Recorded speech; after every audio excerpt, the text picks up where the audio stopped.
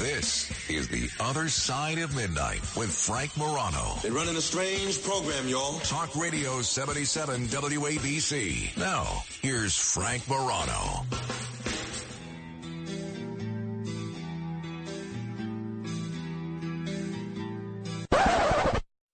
Founder of the Guardian Angels. A group dedicated to fight crime. On the streets of New York and on the air right now. Curtis Sliwa on 77 WABC.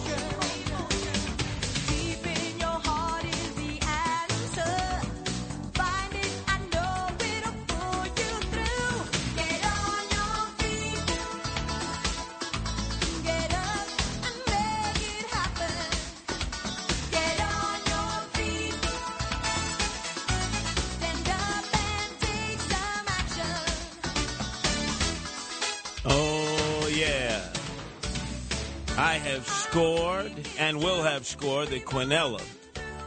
By the time you hear me at 12:15 this morning, as I take you on a lunch break all week long, as I did the previous week, right after the Bill O'Reilly 15-minute update, 12 noon to 12:15. And then it's yours truly, Curtis Sliwa, for 45 minutes and a rip and read and commentary. No calls at that time for the full week as I did the previous week. And when I say the quinella, which means 5, understand what I've done this Memorial Day weekend. I've done it before and I can do it again. I told management and ownership here, don't treat me like a thoroughbred. I'm a Clydesdale. The more you give me, the more I do. If you don't fill up my lineup card, somebody else will. And they've adhered to that. To their credit, John and Margot Katsimatidis, the owners and operators of Red Apple Media, our parent company, and Chad Lopez, our general manager, Capo di Tutti. They've said, you sure? You sure? I said, I got it. I did 32 hours straight one time on Memorial Day weekend, when I had come on at 3 o'clock on a Friday afternoon. I was substituting for the rock-ribbed old American conservative voice of reason, Sean Hannity from Franklin Square, Long Island. This is at the old WABC at when we were at 7th Avenue. 17th floor. Not our place to be any longer. We're now in the Tower of Power Palace, provided to us by John and Margot Katsimatidis. But I started at 3 o'clock in the afternoon, and everybody wanted to break out for the Memorial Day weekend, and I said, sure, I'll cover you. I got you. And the program director at that time was a guy named Phil Boyce. He had left at 3 o'clock that Friday afternoon for a long Memorial Day weekend. He lived all the way out near Sussex County in western New Jersey. And then the next day, he tuned in at 1 o'clock in the afternoon. That was Saturday, and he called up the board operator and the phone screener and said, what the hell is Curtis doing there now? He's never left. He's substituting for everybody. Everybody said, oh, you're going to do my 3-4 hours? I said, absolutely, I can do it. I had my milk crates, my information. I had callers. I don't need guests. That's the kind of talk radio that I do, as you know. No guests, callers. In fact, the more interesting, the more voluminous the callers, the more intense you are in terms of conveying information, as I conflate everything, the more you get to talk, yuck and squawk and not me. I know a lot of talk radio, since I've been doing it for 32 years, is the host or the hostess, they feel like they rule the roost.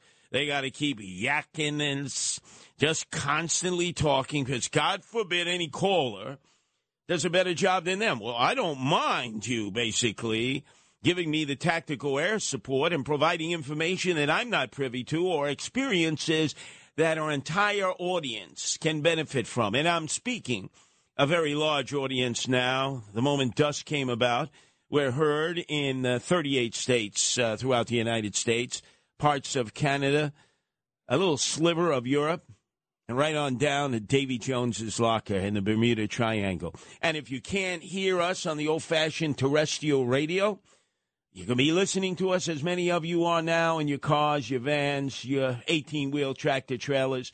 You may have the WABC app. I highly recommend it because it's so easy to do with your smartphone, iPhone, with your burner phone, especially a lot of you guys out there have the burner phone because that's how you communicate with your gumada and keep it away from your wife. Yeah, the Motorola, right? The burner phone. But anyway. The point being, an app you can hear crystal clear in Buenos Aires, Argentina, or all the way over in Perth, Australia, as if we were right next door. And then, of course, there's streaming audio on your laptop computer or your work computer.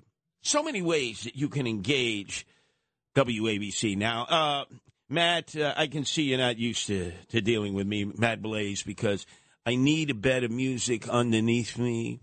I know you're used to doing the Frank Morano, The Other Side of Midnight, Rudy Valley, Can You Spare a Dime, Al Jolson, that kind of music. But I set an entirely different tone. And my job is to make sure that people don't go to sleep on me. My job is to intensely raise that tone to a fever pitch, so that you will end up joining the fraternity and the sorority of what I call insomniacs, those that have insomnia, but you actually feel by the time I get off the air at 5 in the morning for the 1-hour news wheel, and then all of a sudden I paved the way, not for Bernard McGurk and Sid Rosenberg, they're off today, but for our owner and operator, John Katsimatidis, and his sidekick, on the 5 o'clock roundtable discussion that John has with his many guests, although they'll be doing mornings. So it's the CNC show here at WABC. Katsimatidis and Suriani. That's right, John Katsimatidis and Lydia Suriani. Sort of like CNC Cola. It may not be the Coca-Cola like Sid Rosenberg and Bernard McGurk. They're number one in the mornings. But they're right there. So you see, we're not doing best of, worst of. I can remember years ago when Imus ruled the roost in the mornings here. He would take 8 weeks of vacation, and you would have to listen to what he called the best of Don Imus. I listened to some of that crap, and I said, are you kidding? It wasn't good the first time you did it, Don. You must have a tight cowboy hat on your head because it sounds even worse the second time. No. One of the reasons that we're now the number one news talk station in the nation again is because we do live and local. And it's none of this best of because it's just worst of. And that brings me to the point of not only having finished my normal duties, which is 12 midnight to 6 in the morning, Saturdays. So nice they have me do it twice. Sundays, 12 midnight to 6. That's the other side of midnight. But I also do an hour with Anthony Weiner. He's got his own show now. It was baptized on Saturday. He's on from 2 to 3. Then I'm with him from 3 to 4. Then on Sundays, and we obviously just finished Sunday, I'm on from 3 to 5. And then all of a sudden, Vinny Medugno, who is the rising star here on the entertainment side of WABC, he's earned the opportunity now to do 2 shows. 5 to 6 on Saturdays, right before his mentor, Cousin Brucey, who's on from 6 to 10. Then it's Tony Orlando without Dawn. And now Vinny Medugno, teacher at Richmond High School in Staten Island in the shadow of the Bayonne Bridge. Tremendous talent. Does 5 to 6 Sundays before Jersey Joe Piscopo leaves from Wildwood to Point Pleasant in order to host the Sinatra 2-hour show sponsored by Ramsey Mazda. Yeah, I'm always saying Subaru. Well, they sell Subarus, too. And then, as you know, I come back at you after Dean Martin from 8 to 9, 9 to 11. And then the best hour, or the many hours that I do, the acronym always stands for Always Broadcasting Curtis. what you just listened to, the Animal Welfare Hour with my beautiful wife, Nancy, who is a animal rescuer extraordinaire. And then I told Dominic Carter, who serves as a barrier here to prevent me from doing an inquisition of Frank Morano, that I'm doing a wraparound today. And Dominic had no idea what I was talking about. He assumed that Frank Morano was going to get his way because he's the golden child. Please, a little music, maestro. My God, you're so used to radio that appeals to an 80-year-old broadcaster, Frank Morano. He may not be 80, but at times he certainly looks 80 and sounds 80. What, with the pocket protectors, the lapel pins? Oh, my God. He's ready to go play shuffleboard in Hollywood, Florida, and compete against the Canadians, never mind out there in Staten, Italy. But anyway, we'll put that aside because I'm digressing. I need that music. I need to be able to pump and jump. And let me tell you something. I'm going to give you some inside baseball information. I really shouldn't be conveying this to all of you, but it's a pimp slapdown from Frank Morano. As you know, in the recent ratings, he was leading the pack. 20 radios out of every 100 were tuned to the other side of midnight. But unbeknownst to Frank, I was coming up fast on him. Ever since I lost the mayoral campaign, there's a whole campaign out there, I might add, that people are giving out posters now that says, don't blame me, I voted for Sliwa. They were out there in College Point, Bayside, Whitestone. They're being spread all over the 5 boroughs, but again, I digress again. The interesting thing is that Frank Morano took a hissy fit. He got upset that Felipe, you know, he's from French radio. He's sort of his, what can I call him, his aide-de-camp. He is the man behind the scenes who provides Frank Morano with a lot of the information. You know, when he's talking on the show, it's Felipe who will get on the microphone, unbeknownst to you, and in a channel that only Frank Morano can hear in his big ears, he will be feeding him information. That's a crutch. That's exactly what Don Imus had years ago from Bernard McGurk. That's what made him number one, second to none. You took Bernard McGurk away, that would have been it for Imus. Well, now Frank Morano realizes without his aide-de-camp, his man Friday, Felipe, who is from Marseille, France, he can't function in the same capacity. Chad Lopez, our general manager, our capo di tutti for the good of the station, said we need Felipe to be added to the number one news talk station program in Morning Drive that features Bernard McGurk and Sid Rosenberg. And instead of being a good team player, you know, us and we, not like I and me, took a hissy fit, and he said, I'm not coming in Monday morning. It's a holiday, Memorial Day. So you'll just have to play the best of the other side of midnight. I heard that. I heard that through the grapevine. I said, I'm going to do an intervention. I went right to Chad, and I said, you're going to be playing what? A replay of stale news, old programming. It wasn't good the first time. Why do you think it would be any better the second time? It's like having leftovers on Thanksgiving. You think the leftovers are as good as when you were sitting at the table with your family and friends? I said, you know what, Chad? I'll do a live 4-hour show. He said, are you kidding? You've been on all weekend long. And I said, for the good of the show, for the good of the station, Chad Lopez, I will take this to the 5 o'clock hour, and then I'll be available to the CNC crew in the morning. John Katzimatidis and Lydia Serrani substituting for Bernard McGurk and Sid Rosenberg, 6 to 10.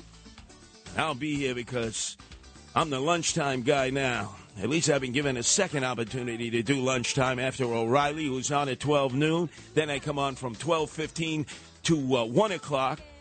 In the tradition of Ed Koch, a lot of you don't know that Ed Koch, after he left as mayor, supported Rudy Giuliani the second time. First time he supported David Dinkins. Oofa! I'm sorry, Ed. I realize you're in heaven up there, not down in hell without an asbestos suit. But you made the wrong decision the first time in 88, and you realized that, and you came back, and you endorsed Rudy Giuliani, and he gave this city a badly needed colonic, saved the city from being the murder capital of the world to the safest big city in America. And Ed Koch went on to be our mid-morning host He was on from 11 in the morning to 11:45, followed by 15 minutes of Paul Harvey. Now you know the other side of the story. And he was number one in the ratings. He was the Frank Morano of that era. Number one. We had Rush Limbaugh on from 12 to 3. We had the king of talk radio, my mentor, Bob Grant, on from 3 to 7. He was number one. And then a year later, in typical Ed Koch fashion, he had a falling out with Michael Buttigieg, Rudy Giuliani. You're not going to win that one. You never do. And he embraced Al, Slim, Shady, Sharpton. And his ratings went right in the toilet. And then he said, no mas, no mas. And Rudy, to his credit, said, hey, that's typical Ed Koch. You know, you're like a peacock. You're like a lot of other talk show hosts and hostesses. They go and they do so well, and then it's a mighty fall from grace. So we need to teach a lesson to Frank Morano. He thought he could sit at home and get his way and get Felipe back. Well, let me let you know, I'm going to add insult to injury. Not only am I doing the live program, not only have I bogarted this program from Frank Morano because he wouldn't come in and do a live program, but I'm after your board operator, Matt. Matt, I want you to play that cut of Frank Morano that I found. I did the deep dig for my intel when you weren't here. You weren't here. Remember, Matt? You were down in Florida. You didn't decide to stay there like a lot of New Yorkers. You came back. Maybe that was a mistake. But you weren't here. And I want you to hear what Frank Morano said about you. You ever have to fire someone? I have to think that's a very difficult thing. Now, I have never really had a job where I was empowered to fire anyone. And I still am not empowered to fire anyone. But, I mean, if Matt Blaze were to spit on my shoes right now and call me every name in the book, I would be powerless to let him go. I'd have to go beg Chad Lopez and John Catsimatidis, please fire Matt Blaze. You know what Chad would say? He said he spit on your shoes and called you every name in his book. In the book, it's about time that guy got a promotion. Matt Blaze, you know he wants to fire you. He was sending out signals to management and ownership that whatever Frank wants, Frank should get as the golden child, the untouchable. The future, as they call him, of talk radio and the here and now. In fact, he'll be at Talkers Magazine. Huge gathering of everyone in our industry at Adelphi University this Friday. In fact, John Catsimatidis is the keynote speaker, and they're going to be giving Frank Morano a special award. Michael Harrison, I've known for years. It's called The Future and the Here and Now of Talk Radio, a brand new award. That's such a fat head to begin with. Now he needs a crane to get him in and out of the studio, so we got to knock him down a few pegs.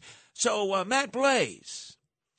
Yes. You heard what Frank Morano had to say. I did. Seems like he's itching to fire you. Frank can itch all he wants. The firing will undoubtedly backfire because I have a plan in place. It is a long-term plan. Frank Morano has no idea that I have set this in motion and will always be 2 to 3 to 4 steps ahead. Yeah, you keep thinking that, Butch. You keep thinking that, Butch. Let me tell you something. I'm going to do you a solid. Before he drops the axe on you, and then all of a sudden you're out there in the abyss, and then you'll find yourself down in Florida like so many others in our region, I'm going to throw you a lifeline. I'm going to let you join the big time, pro style. That's right. You can join the varsity instead of being on the JV. Leave it to me, Matt Blaze. I mean, I had nobody. I had 2 people. I had Broadway Bill Lee, famous WCBS-FM. Remember, he lit up the radio world in 72, went into retirement in Fort Myers in that senior citizen long-term health, we'll call it a spa. That's what they like to call it down there, where Warner Wolf is now. He used to do sports for me in the morning, and now he's retired. And he came out of retirement in order to be my board operator, but he can't work 7 days a week. We have Avery here, who is not only, what is it that Frank calls people who answer the telephone again? The phone talent coordinator. What nonsense. He is our overnight producer and our phone screener. You see, he's doubled up on the title. So I only have 2. Frank Morano had 6. Now they've taken Felipe. That means he's down to 5, and he has a little hissy fit. And if I can purloin you, throw you a lifeline, and bring you on board to, by July 4th, the program that is going to be the ratings leader here at WABC, all of a sudden you can flex, and you never have to fear again. You're never going to be threatened with your job like Frank Morano threatened you, as you heard on the 50,000 powerful watts of sound, while you were down sitting shiver in Florida and eating the Hamantaschen. Well, whatever has to be done will be done. And I am not opposed to anything. What do you want to talk about? If it is an offer, I can't refuse. Of course. How could I refuse? You can't refuse. That's right. Curtis Sliwa. But anyway, let's get on to the nitty-gritty of what's transpiring. Speaking of Florida, there are a lot of travelers throughout the U.S., and especially in our tri-state area, over this Memorial Day weekend who already have been stranded because, once again, as pointed out by our colleague Bill O'Reilly, remember that dust-up he had at JetBlue when he was going on vacation with his pals to some West Indian Caribbean island? Remember, it went viral.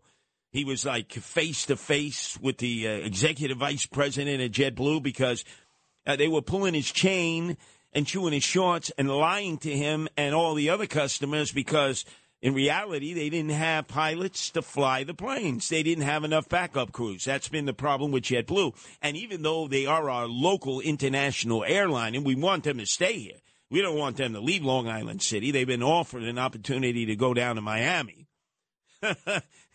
They may flee also. But they don't have enough backup pilots. And that's the reason that so many JetBlue flights are canceled before they even leave the tarmac. So earlier today, like you heard Bill O'Reilly about a month ago, there was a chorus, an entire chorus at LaGuardia and Idlewild. That's right, Idlewild, a.k.a. the old-timers know that's the new JFK, screaming, "I'll never take JetBlue again. I'll walk before I take JetBlue." But it wasn't just JetBlue. Delta had problems. Other major transporters had problems.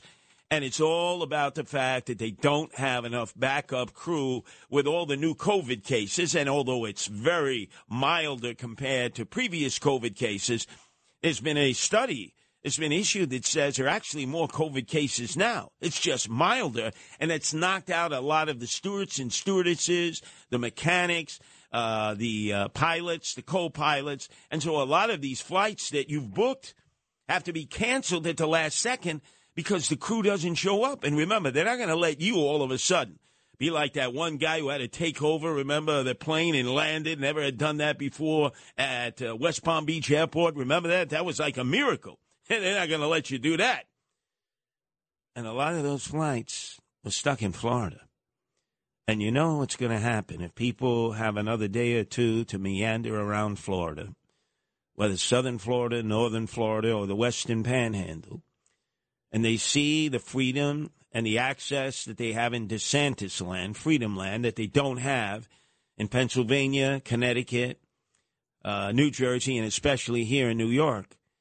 They're going to come back, but when they come back, they're going to do a pirouette, and they're going to do everything within their power to move down to Florida like so many thousands are doing now, even though there's a limited amount of rental space, leased space, co-ops, condos, homes.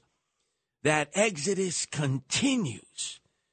People just want to go to Florida. They want to go to Florida. And I think part of the reason is that they're so inundated with crime here, and they've been turned into wusses where they don't fight back. And the cops have been rendered impotent ever since the aftermath of the killing of George Floyd at the hands of the Minneapolis police officers, the 4 of them in the streets of South Minneapolis, when all of a sudden it was followed by anarchy, chaos.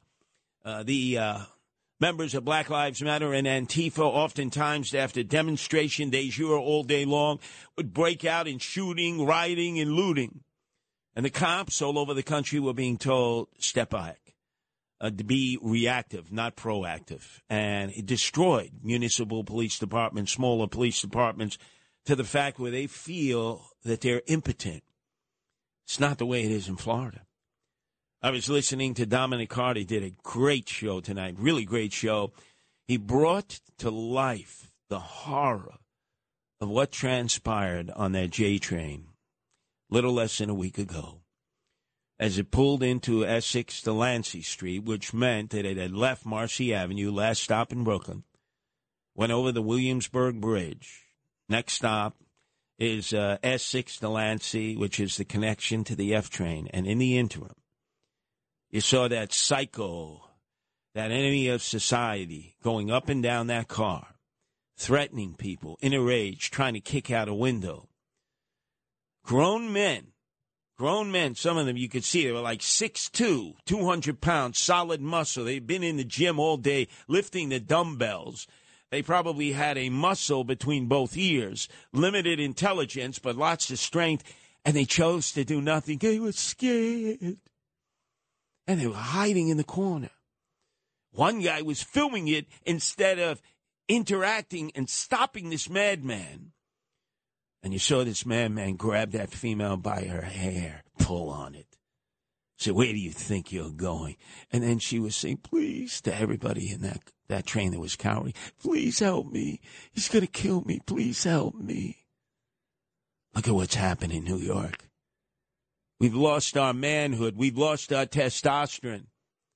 There are women out there also who maternally, with a mother's instinct, would risk everything and get involved, not necessarily for their children. We understand that, the connection, but for other people's children. It was a esprit de corps in New York City. And now, because of a series of criminal episodes, there is no response. And oh boy, is it different in Florida. And I think it's partly the reason that so many people are fleeing. They're fleeing down to Key West. They're fleeing to Dade County, Miami-Dade. They're fleeing to Broward and Fort Lauderdale. They're fleeing to Palm Beach County. They're fleeing to Orange County, which includes Orlando and Kissimmee right next to Disney World, which has been taken over by DeSantis in Florida. They no longer have the Vatican-like state of existence in which they're a country within a state. Oh, no. They've leveled the playing field. Whether you're in the Panhandle in the West next to the state of Alabama, with all those who still fly the stars and bars, the flag of trees in the Johnny Reb flag, or you go into Tampa and St. Petersburg and Sarasota, or you go all the way from Port St. Lucie, which is spring training headquarters for the New York Mets, or you go to Tampa, spring training headquarters for the New York Yankees. The exodus continues. When we come back, ladies and gentlemen, you're going to know why. Part of the reason why so many people would much rather fight and die, if necessary, to protect what is most sacred to them, their property, their home, their castle. They can do that in Florida, but they can't do it in New York. They can't do it in Connecticut. They can't do it in New Jersey. And they can do it in some parts of Pennsylvania. WABC, Frank Morano. New York's talk station with the king of New York. Curtis Sliwa, 77 WABC. We don't know what homeowner. Matt Blaze, a little slow at the switch there. What do I need to put Rust-Oleum on you? I know this is a complicated show, the Curtis Sliwa show, as compared to Frank Morano's format. But you seem to be stymied. Wow. I may not want to throw you a lifeline. I may want you to go into the abyss.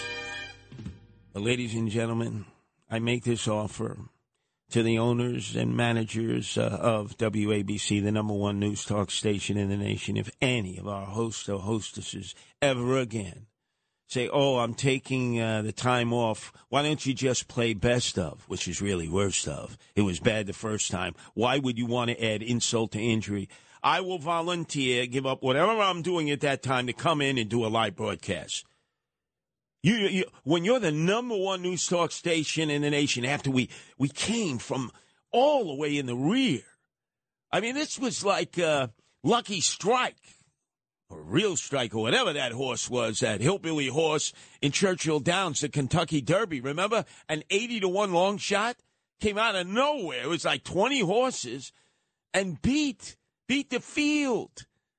This is what WABC did when John Catsimatidis owned it, when he bought it. He rescued us from the scrap heap.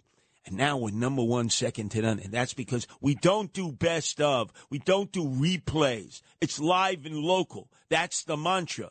So Frank had to learn the hard way because I bogarted him. And every other host or hostess here need to know I'm on 24-hour call. If you try to slip our listeners a Mickey by doing best of, which is really worst of, I'll show up.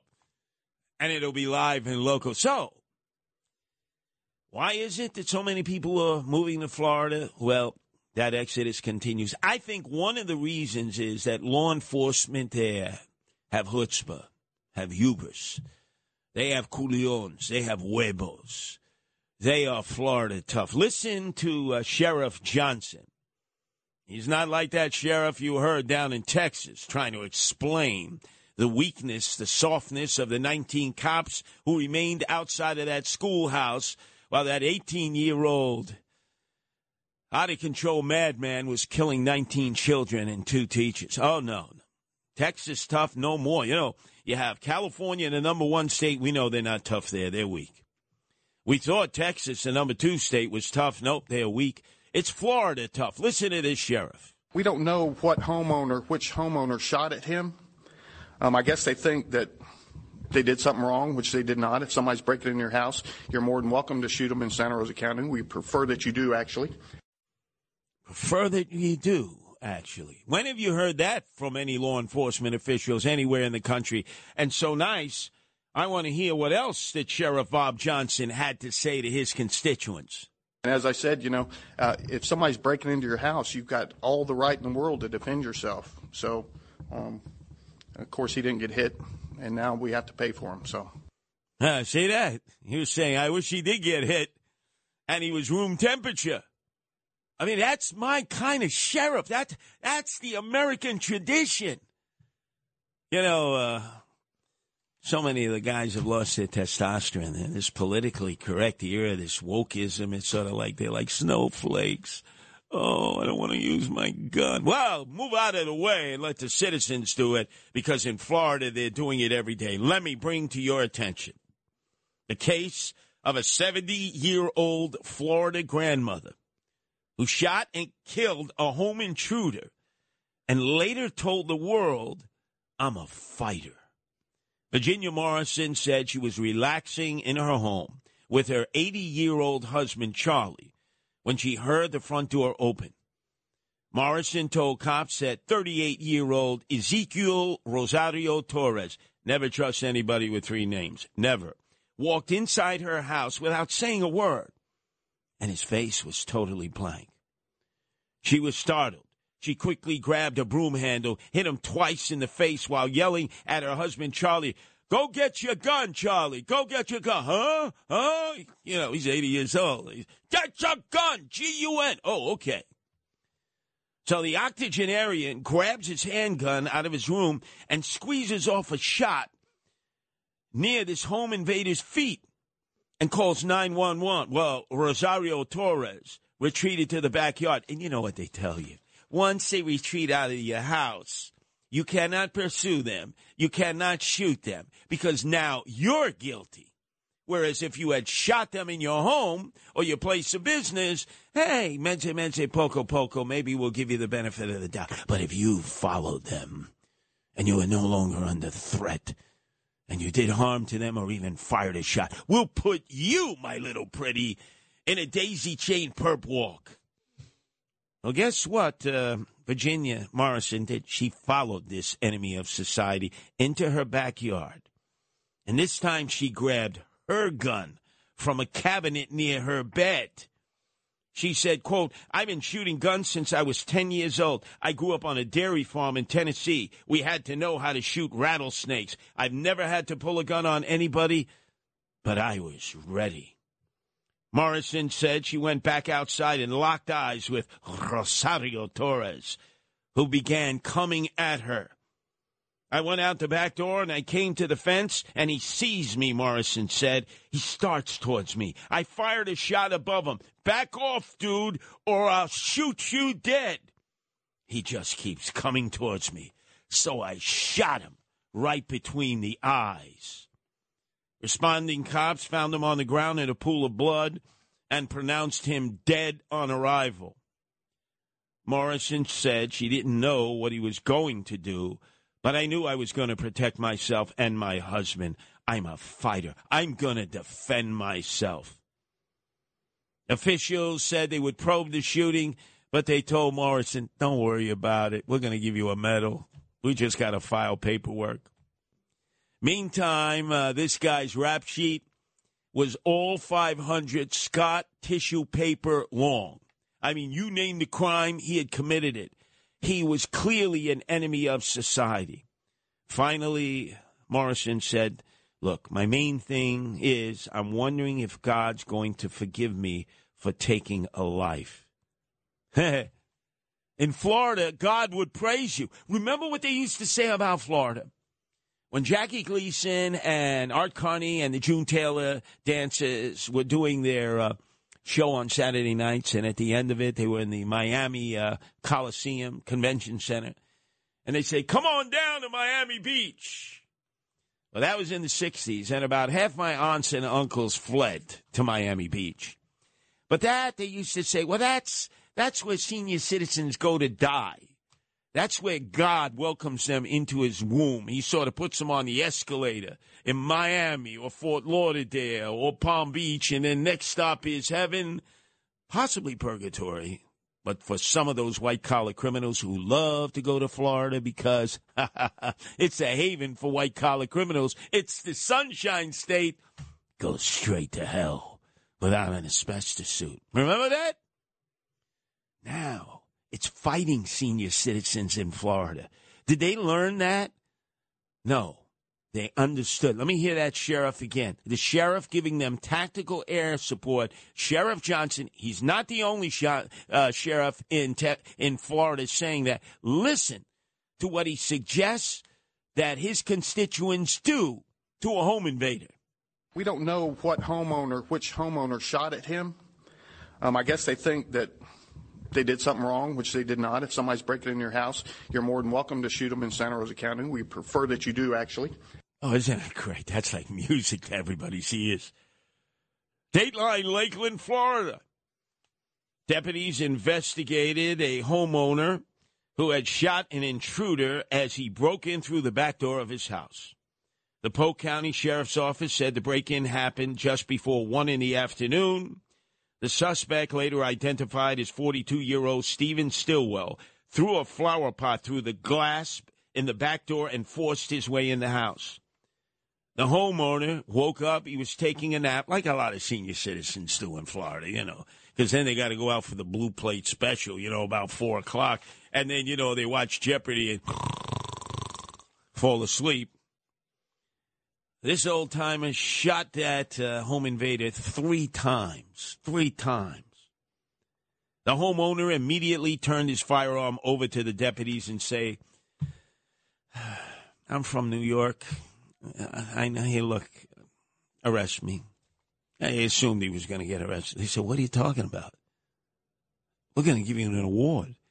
Would you like to be a deputy sheriff and help us? Deputies began providing first aid to this enemy of society who they said was lying on the floor of the living room. And then all of a sudden he passed to the hereafter. The gunman said he's lucky to be alive. In my house, only Santa Claus gets to come into my house, and only Santa Claus is invited. Oh, you love that. Detectives said they found the home invader's shotgun in the backyard, accessed a video from the home that showed the suspect running from a gate in the backyard to the home's back porch. In the porch area, they noted a set of French glass doors leading into the living room and said one of the doors had been shattered from the outside. And this is what the sheriff had to say of Polk County in defense of this homeowner. The castle doctrine is very clear in Florida law. A person's home is their castle. It is their refuge. The evidence in this case at this point indicates that the suspect illegally forced his way into the home. The homeowner did exactly what he had the right to do.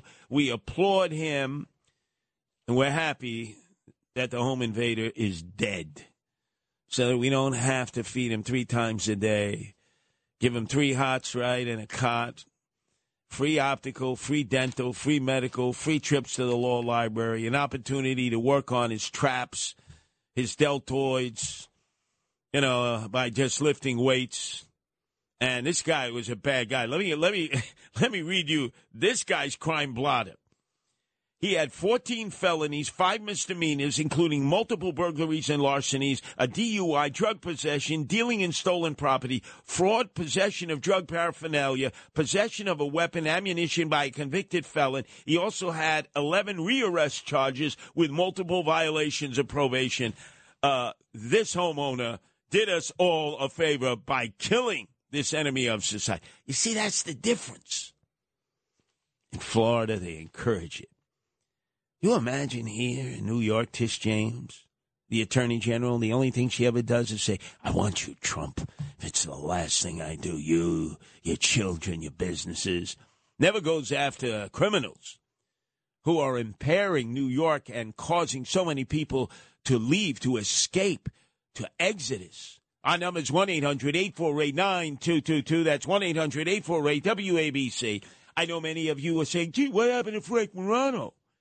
How come he's not there? Well, he wanted to run the best of, which I always consider on the part of any talk show host or hostess, the worst of. So I was not going to add insult to injury to you. So I bogarted him and did an intervention and said, I will do the straight 4 hours to the 5 o'clock hour, and then it's the news roundup from 5 to 6. And then we start the day all over again, not with Sid Rosenberg and Bernard McGurk. They were away today. So you end up having, coming out of the bullpen, John Katzimatidis and Lydia Serrani from 6 to 10. That's the CNC crew. I like that, CNC crew, like CNC Cola. And not Coca-Cola, that's the boys. But there's CNC Cola. Our number is 1-800-848-9222. That's 1-800-848-WABC. Let's go to John, who's patiently waiting on the line in New Jersey. Your turn to be heard here at WABC, Johnny. Hey, Curtis. Just wanted to let you know I won a booby prize last Saturday, and it was at my door this Saturday, yesterday. Wow, 7 days. Door to door from WABC to your home in what town in New Jersey? Freehold, New Jersey. Oh, God, Freehold, New Jersey. Birthplace of the boss, Bruce Springsteen, who said he was on the other side of the tracks. Then he ended up with the 1%ers in Rumson on the Jersey Shore. I want to tell you, John, I appreciate the fact that you reported so expeditiously that we did not renege on our promise. I will tell you, though, there is an addendum to this, John. I received the letter from the dreaded New York City Department of Health. Never had received a letter before in my life. Assumed, you mean I got STDs? I've avoided that all through my teenage years, all through my rambunctious disco years. Never once got a notation saying you need to come in and talk to us because there are inanimate objects crawling all over your lower extremities, better known as crabs. Or you have syphilis. I'm going to die like Al Capone. No.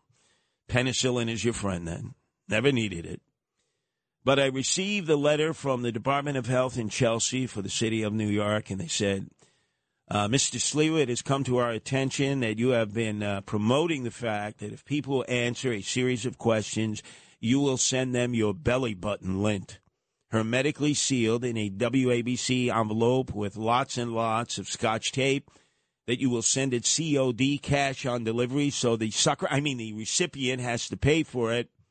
You must cease and desist because we are going to have to test your belly button lint to see if, in fact, it is a cauldron of old STD, sexually transmitted diseases. I objected. I said, you mean STP, Andy Granatelli, the racist edge? Remember Andy Granatelli, STP, the racist edge? They said, no, schmuck, STDs.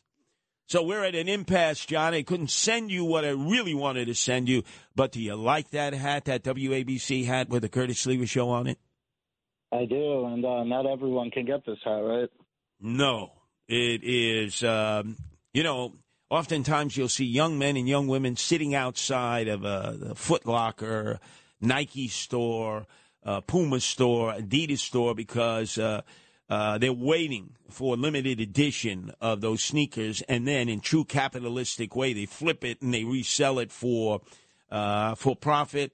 There are limited edition WABC hats with the Curtis Lewa Show on it. So, if tomorrow I get shot or in a few hours, which it's always a possibility with all my enemies, you realize how valuable that hat will be, John?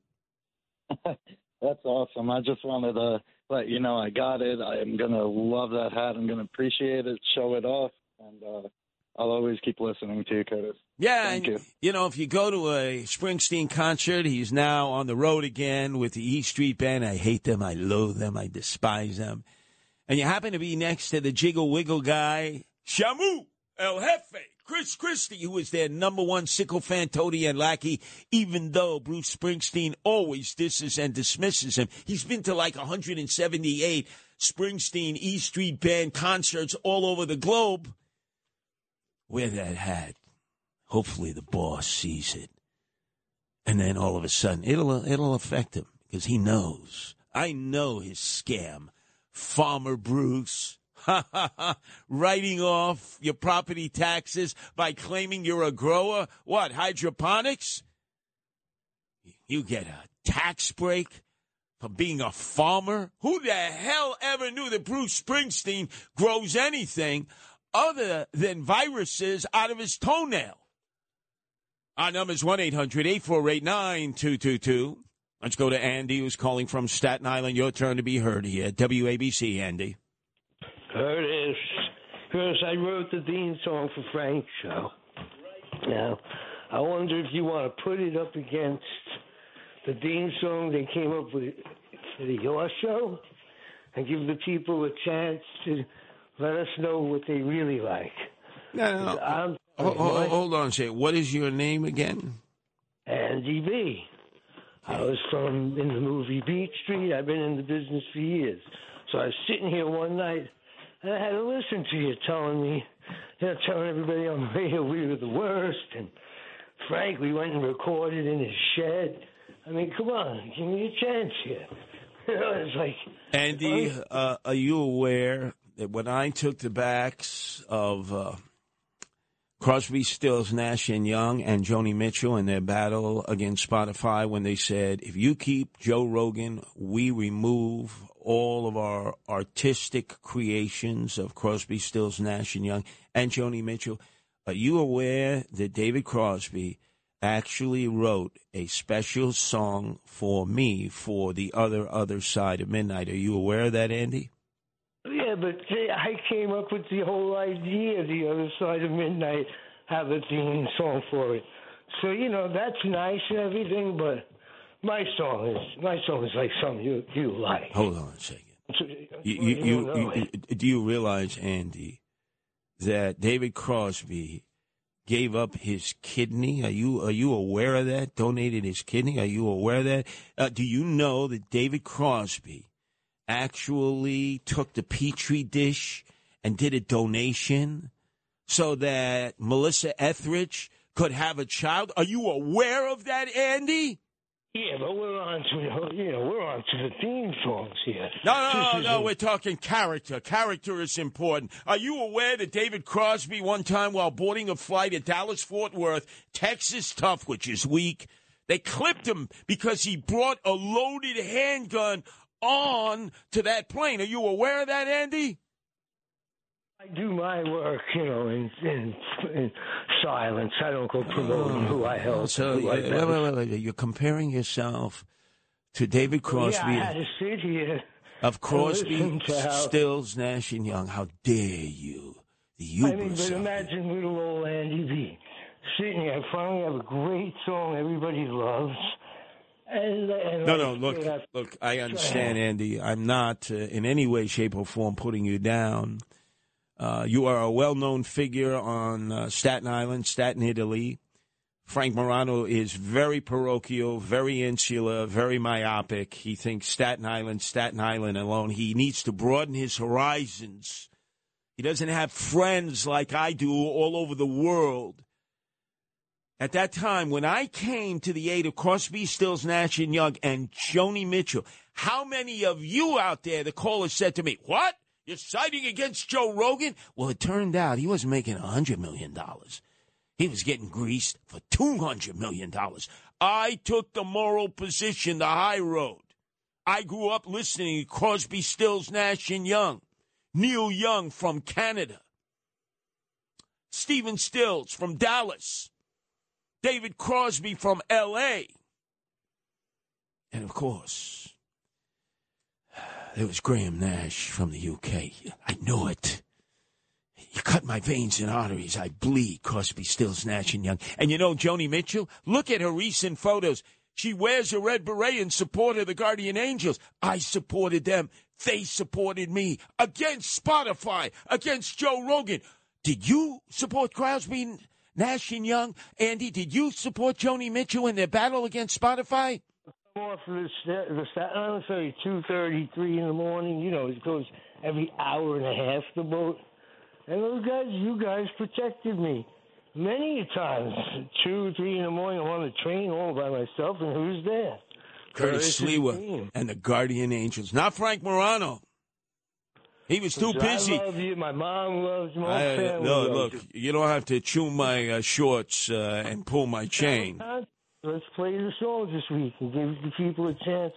Wow. You love my songs, Andy, you are a schnorrer. An old school schnorrer. You see, you see what I'm talking about here, Matt Blaze. You want to be minor league, JV? Look, there's no doubt Andy has talent. He is famous on the island of Staten Island. But I know David Crosby, and he's no David Crosby of Crosby, Stills, Nash, and Young. In fact, when we come back at the top of the hour, because we will be playing Frank Morano, oh, my God.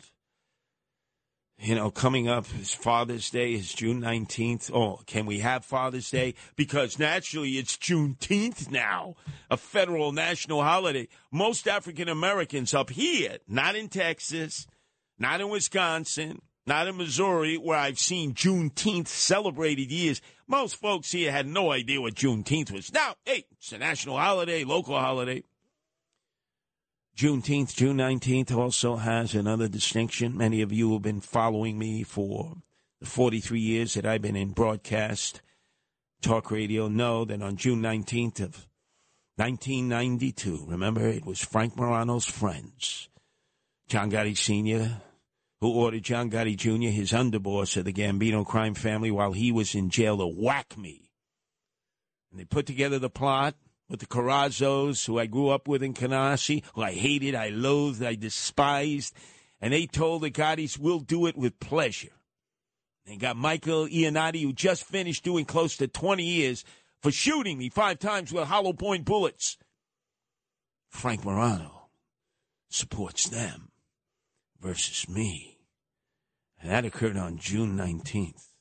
But let's face it, it's not Juneteenth that's important. It's not even the anniversary of me being shot on the orders of Gotti Sr. to Gotti Jr., Frank Morano's friends to the Gambino crime family. It's Father's Day. And I know Frank Morano's father. He's a good man, a solid man, an honest man. He ran for Congress. I supported him. I went to Staten Island. I took the Staten Island Ferry. I was there on the steps of the Staten Island Borough Hall endorsing him when others would not go near him. But what I heard Frank Morano say about his own flesh and blood, his own father, his mentor, a hero, a class act. You go anywhere on Staten Island. You go into New Jersey because this man has gone back and forth across the Outer Bridge crossing, the Bayonne Bridge, the Goethals Bridge. He's got a reputation. You say Morano in these places, they don't say Frank Morano. They say his father. Stand up, man. What Frank Morano has said about his father is unforgivable. It is a double disgraziata. It is a double shanda. He's too big for his britches. He's got to be knocked down a few pegs. It's emblematic of him not showing up tonight and wanting management to play the best of, which is always the worst of. I don't care what host or hostess it is. And I had to do what was right for the audience. Do an intervention. Tell Chad Lopez, don't play best of because it's worst of for anybody.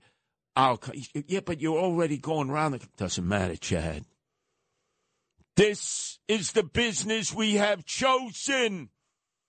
And the choice we have made is to join the number one news talk station in the nation. And we don't give you leftovers. We give you prime cut. News spread. How can you do breaking news when you're playing parts of an old show? Knowing Frank Morano was probably from like 20, 30 years ago when he was at Tottenville High School, and he had, he had 2 Dixie cups attached, and he was trying to do talk radio back then as a purple pirate. You'll see, ladies and gentlemen, I will rise to the occasion and defend the honor of Frank Morano's father. I know Frank Morano's father, and he's a man's man.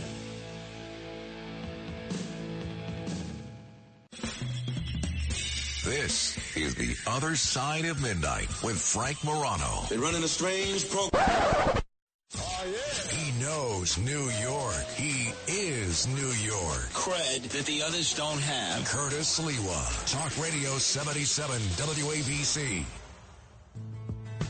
In one moment, my fate was sealed. The other side of midnight is real. With one touch, I knew the world was right. On the other side of midnight. What an honor to have the great David Crosby of Crosby, Stills, Nash & Young actually pen this song, go into studio in Los Angeles, cut it, and then exclusively provide it to me here when I was asked to do overnights on the weekend, the other side of midnight by John Catsimatidis. I can't tell you what an honor, totally unexpected. He said, you defended us against Spotify and Joe Rogan when few, if any, stood with us and Joni Mitchell. So what happened? Go ahead. Go on Instagram. Go on Facebook. Look at Joni Mitchell's postings. She's wearing a red beret in support of me showing solidarity to the group of my generation that I will never forget, including Joni Mitchell, who actually wrote the song Woodstock. That is what you remember from the documentary. Do you know Joni Mitchell was not able to get to Woodstock, was prevented. She was going to sing that song, and she said to David Crosby, let the boys sing it. Graham Nash, Stephen Stills, and Neil Young. She gave them that song. All 5. I stood for them. They stood for me. And David Crosby magnificently created this theme song for me, for the other side of midnight. Andy V has taken exception to it. Obviously, he feels snubbed. Look, he's a great musician. He's a great songster. He's very creative. But I know David Crosby, and Andy V, you know David Crosby. So we'll leave it to our audience. Can we play, Matt Blaze, I know you've played the theme song over and over, created by Andy V. There's no doubts about that. Excuse me, B, V, C, D, E, F, G, H. Let our listeners decide which is the better opening.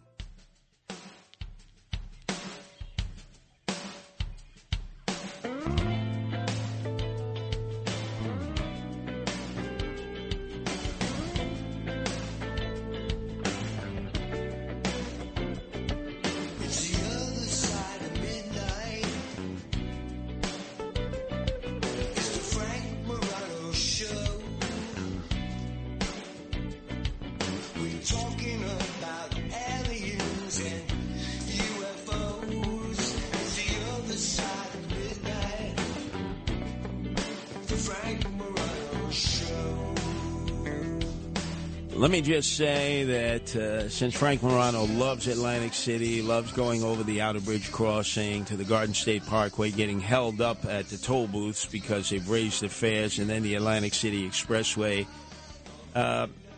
This guy, Andy, what's his name again? BVCD. He would be one of those lounge lizards at one of those dives you stop at before you get to the hotels on the shore there. You know, look, little low budget. He'd be performing at a Super 8, Motel 6.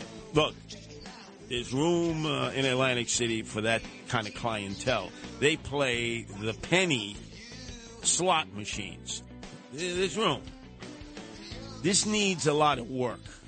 Am I right or wrong, ladies and gentlemen? Our number is 1-800-848-WABC. That's 1-800-848-WABC, but it belies the fact that Frank Morano, although he is the ratings king here at WABC, still on the JV's team. Look, can Frank Morano get somebody like David Crosby to do a theme song for him? Is this the best he can do?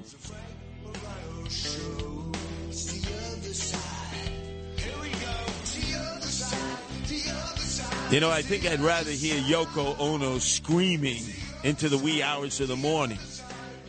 1-800-848-9222. That's 1-800-848-WABC. Enough of Andy BVGFHIJKLMNOP. This disturbed me to no end. We are on the cusp of celebrating Father's Day. I mourn the fact that my father is no longer here, Chester. Frank is a beneficiary that his father is still alive, athletic, trim. I mean, right out of GQ magazine. You know, I'd actually look and say, hey, Mrs. Morano, are you sure it wasn't the milkman? Because I've seen Frank. Are you sure that's Mr. Morano's son? But because Frank is quite the athlete playing baseball, I've seen him out on the diamond. He's excellent, just like his old man. So, yep, there's no doubt about it. That's Frank's father. Listen to what he had to say about Frank's father, proving Frank is a contrarian, a curmudgeon. Well, my father is a Yankee fan. I am a Met fan. It's one of those families, you know, sometimes families with multiple baseball allegiances are even more difficult to navigate than families with dueling political allegiances or families with dueling religious affiliations or families with multiple races, because people choose their baseball team and they follow it almost as if it is a religion. Let me point out that Frank Morano in many ways is just like the guy he looks up to, John Gotti Jr. He stood with him during the trial and not me. Remember, Gotti Jr. was charged with kidnapping and attempting to murder me. Frank wasn't on my side. He was on the peanut gallery side for the Gottis. In fact, in that summer of one of the trials, my intern was Alessandro Biaggi, who her grandfather, Mario Biaggi, must be turning in his grave that she's running for Congress now. She who authored the law that strips all police officers from Buffalo to Brooklyn of their insurance, the qualified immunity that all other civil servants had. She did that. And her grandfather, Mario Biaggi, is the most decorated police officer in the history of the NYPD, having 25 shootouts, and he survived. Let's put that aside. Frank Morano hung out with Alessandria Biaggi, my intern, going to the Gotti trials, where he was sitting on the Gotti side, not the Sliwa side. But if you notice, he sets the tenor to his relationship with his dad. His father, a Yankee fan, right? Frank has to be different, a contrarian, a Met fan. But you know where that also occurred?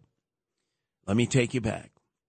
John Gotti Sr. was in the big house in Allenwood doing time for naturally serious crimes as a member of the Gambino crime family. He was released. He comes home.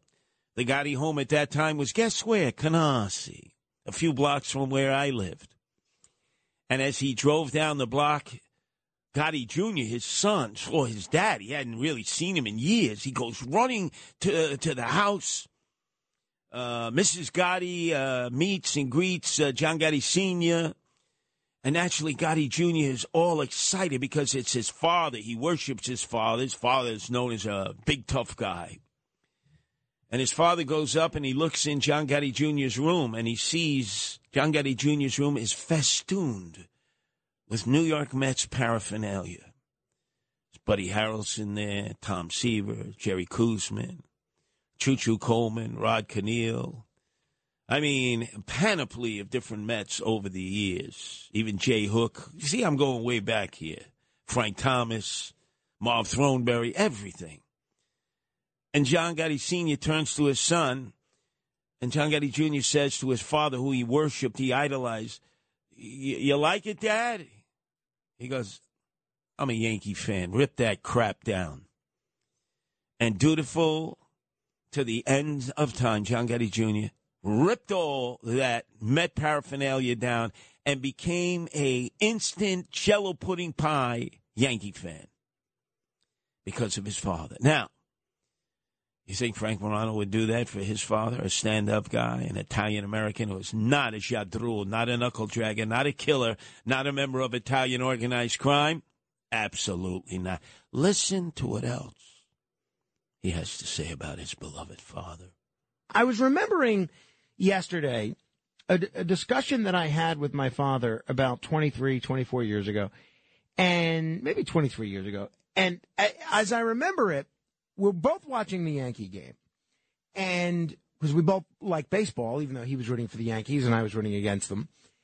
And there were, at the time, 3 members of the New York Yankees, and I don't want to say for sure who it was, because I think it was Chuck Knobloch, Paul O'Neill, and Bernie Williams, but it might have been 3 other players. I don't remember. There were 3 members of the Yankees that all had their fathers very sick at the same time. And there was one player that was integral to the New York Yankees at the time. I don't remember who it was, honestly. And this player had taken off 3 or 4 games in a row to go and be with his ailing father.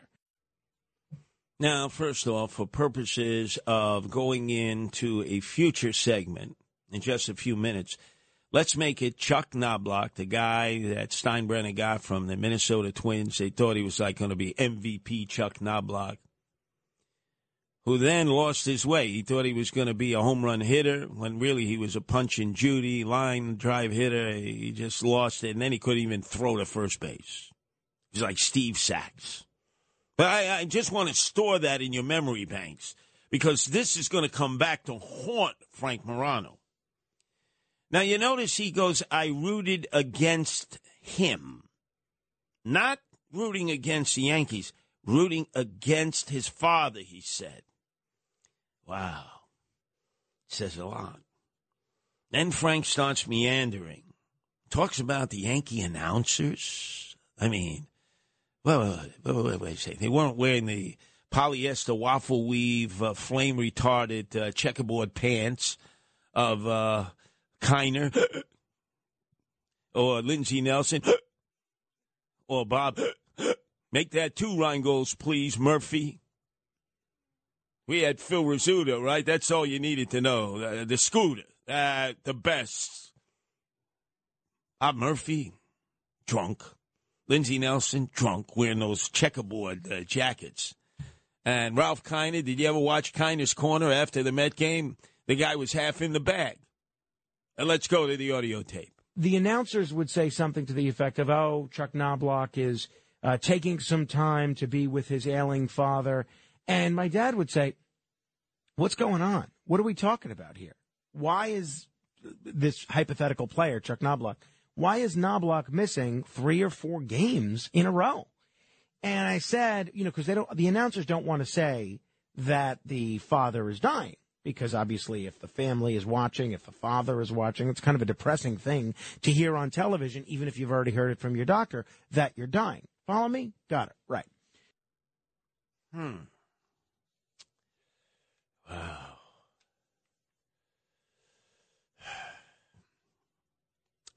Very curt. He didn't quite understand. So I want you to go, if you can, Matt Blaze, to number 56. I know, Matt, you eliminated it from the list. I saw that as a favor to Frank Morano because he really digs himself a big one here. So I said, well, I think his father's dying. And my father said, essentially, paraphrasing here, he said, so what? And I said, well, don't you think that's a little insensitive? He said, no. You know, these people have a job to do. They get paid a lot more than I get paid. In a week, they make more than I make in 6 months. If your father dies, okay, you take a day or two off for the funeral. But you shouldn't be taking a whole week off. I said, really? Isn't that a little insensitive?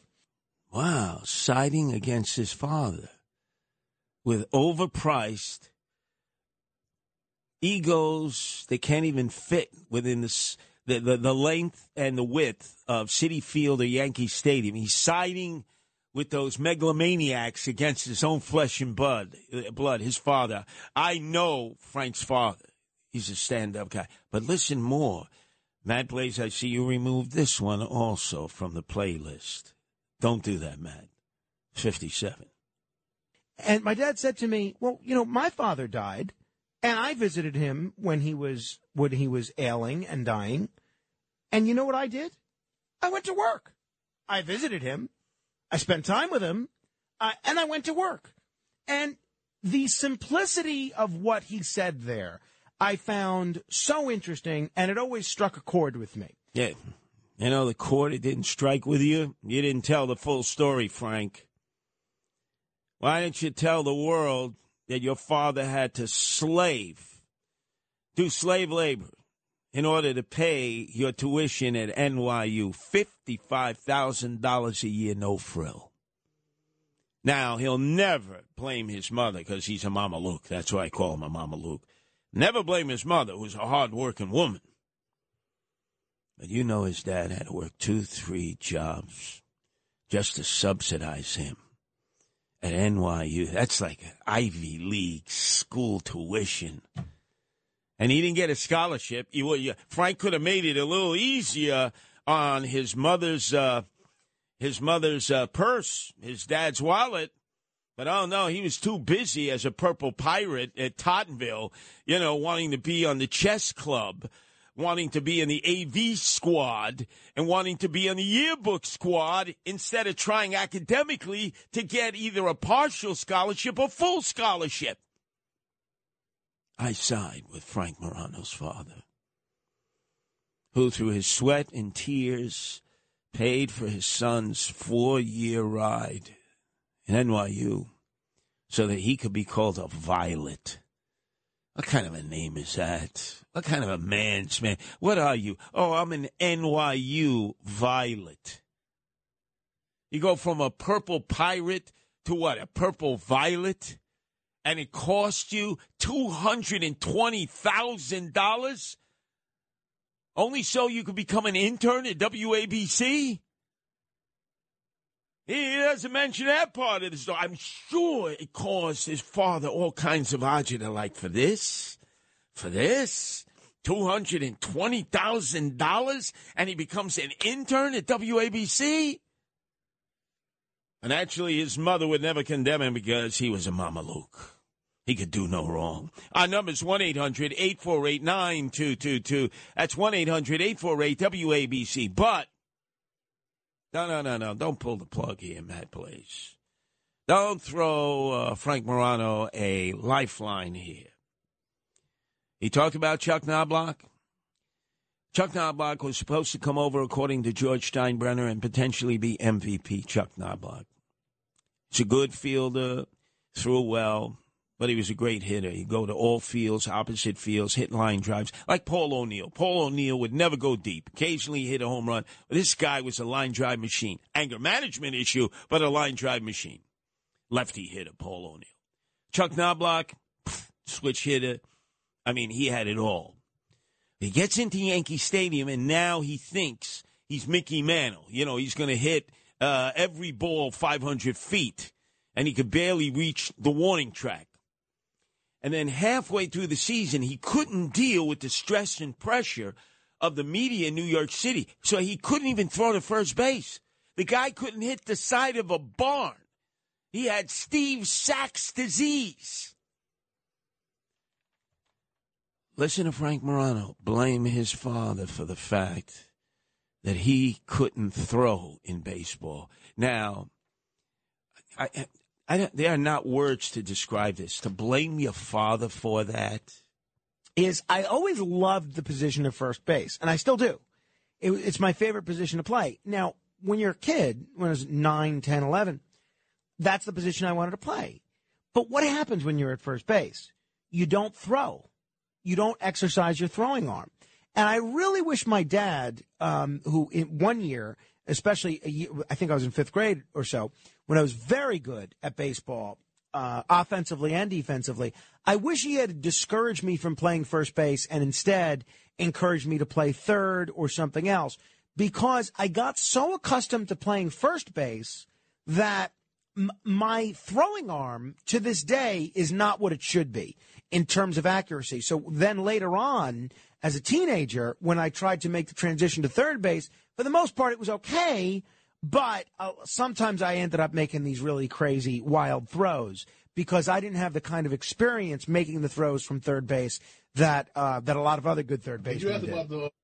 What hubris, what chutzpah. Keith Hernandez, you think Keith Hernandez couldn't throw from first base, one of the greatest first basemen who ever played baseball? His father guided him through his baseball career. Don Mattingly, think he couldn't throw from first base, huh? Joe Pepitone, think he couldn't throw from first base? The guy played center field for the New York Yankees also, and he could throw. What a lame excuse. You know what it is? Frank Morano went to the Purple Pirate Academy known as Tottenville. Purple Pirates. They were the PSAL champion in baseball year after year. I mean, they were like semi-pro. You know, they could have they beat some college teams. So he wasn't able to make the team. It had nothing to do with Frank Morano. He's a good baseball player. I'm telling you, I've seen him play baseball. But he wasn't good enough to make Tottenville's championship team. They were the PSAL champions. So he held it against his father. He said, if only I could have thrown better. I could have played third base, could have played outfield. I would have been a Purple Pirate on the PSAL champion Tottenville baseball team. Can you believe that? That's why we got to knock him down a few pegs right before Father's Day. Hopefully his father never hears this. It'll break his heart. It really will. You got to know this guy. It would break his heart. All the times he took Frank Morano out to the Field of Dreams, and he said, you could be just like Ray Liotta in the Field of Dreams. Frank Morano coming out of the corn stalks there. Frank said, yeah. And his father would get the fungo bat, the Frank Crissetti fungo bat, and fungo fly balls to Frank, who would actually get underneath and cup his hands and catch too. And then he was able to throw it back to his dad, no problems. His dad was there for him. He wasn't overriding and overbearing like some Little League fathers. They ruined the game for the kids. He developed a love of baseball in his father, and what does he get in return? And notice how Frank did try to become Ray Liotta in Field of Dreams, and then is a good fella. Look, he chose wanting to be a good fella. He bends over backwards to cater to the Gottis, the Gambinos, organized crime. He has that podcast. Every other week it's a different Gavone, a different Jadrul. They all love Frank Morano. They say, kid, You know, you ever think of becoming a made man? You know, you're all Italian. You got what it takes, but you got to whack somebody. Frank Morano, what is he going to whack somebody with his pocket protector? Do you see him with his pocket protector? Although I got to tell you, you could get close and whack somebody. Nobody would ever think you're carrying a Thule, a 9mm, with a pocket. Who wears a pocket protector any longer? Our number's 1-800-848-9222. That's 1-800-848-WABC. Let's go to Billy, who's calling from the East Village. Your turn to be heard here at WABC, Billy. Yeah, hi, Curtis. You mentioned the Outer Bridge crossing. I just wondered if you knew why they call it the Outer Bridge crossing. Wow, that's a good trivia question. Why do they call it the Outer Bridge crossing? I can't even figure it out from the name, so I'm not going to do a Frank Morano. Well, that's the key. That's the key. It's the name. There was an actual person named Outer Bridge that they named the bridge after. And where was Outer Bridge from? I don't know. I don't know. You could look that up. Billy, I'll bet you he's from Staten Island, because where else would your last name be Outer Bridge and you could survive without being laughed out of your classroom? I'm serious. But anyhow, and then before I get scoffed off, Ray Liotta, why he died? No one's talked about that. I think it was carbon monoxide poisoning from the air conditioner. Because remember they had these people and that down in the Caribbean that they all died, and they were trying to wonder, like, for a week they wondered why. And it was now let's bifurcate it. 2 years ago, remember the DR. This is before the lockdown and pandemic. They were impaired. Their entire economy based on tourism, because they said that the alcohol was tainted and people were dying from that. That proved not to be true. And then I think you're referring to the Bahamas of late, or it could have been Bermuda, in which 3 people died mysteriously. Is that what you're referring to, Billy? I do believe. It was like a week ago, or a week and a few days, maybe. Well, look. Yeah. I'm sure. I don't know that Ray Liotta was of a religion that would exempt having an autopsy. I'm sure they'll do an autopsy of him. And we'll find out. But there are people who sometimes just die in their sleep. I know, but unhealthy people. I don't think he was doing a movie. He was a healthy person. Well, it doesn't. No. Look at Bobby Darin, right? Bobby Darin. Please. He was not healthy. He had Maestro. Give me a little Bobby Darin there out of Goodfellas, Beyond the Sea. Bobby Darin was a top-flight performer. He would do nightclub appearance after nightclub appearance. He was only 36 years old. You're right, he had all kinds of underlying conditions. But we didn't know about that, Billy. And he died at the age of, I think, 36. Yeah, that's pretty awful. Right, but all he needs to do is get a nutritionist involved with his life. But anyhow, but Billy, we do forget that there are cases where people die in their sleep of natural causes, and not necessarily affected by drugs or stroke or heart attack or anything like that. You remember that thing where there was people installed air conditioners the wrong way, whereas instead of blowing out the carbon monoxide out into the air, they blew it back into the room, and people died from air carbon monoxide poisoning. It's pretty hard to detect because it's not like a severe poison. It's very natural. It's hard to detect. Do you think it could have been like the 10 cases reported of Legionnaire's disease up in the Bronx? That's really because of laziness. Individuals who do not clean the cooling system. That's true. That's related to that. Yeah, you're right. That's related to that. Like you bacteria can kill, but I don't not you probably, if you're unhealthy. If you're a rather healthy person, and you're starting to feel ill, you'd probably wake up and go call a doctor or something.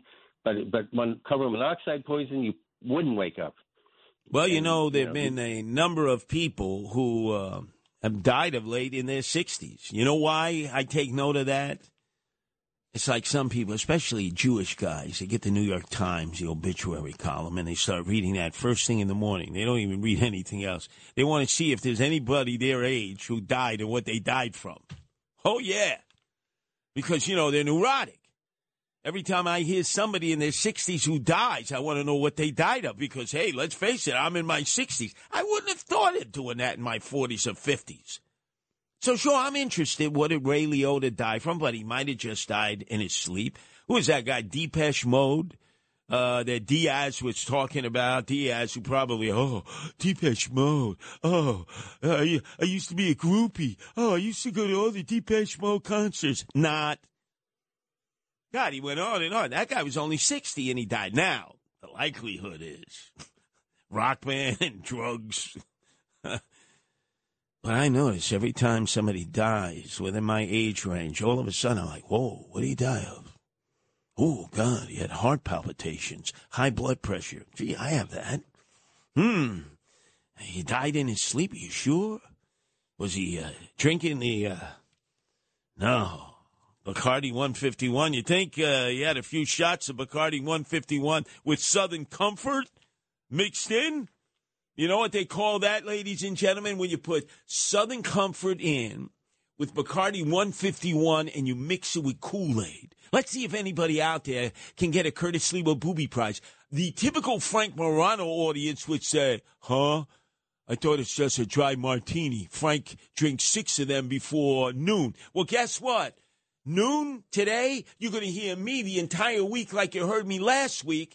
Right after the Bill O'Reilly update from 12 to 12:15, it's Lunch with Curtis Lewa here, live and local at WABC, as I do a rip and read in my commentary in 45 minutes from 12:15 to 1 o'clock in the afternoon. Ha! Boy, you talk about digressing. Our number is 1-800-848-9222. That's 1-800-848-WABC. WABC. This is The Other Side of Midnight with Frank Morano. Check this out. No one knows New York better. The founder of the Guardian Angels, Curtis Lewa. And you can't compete against that. On 77 WABC.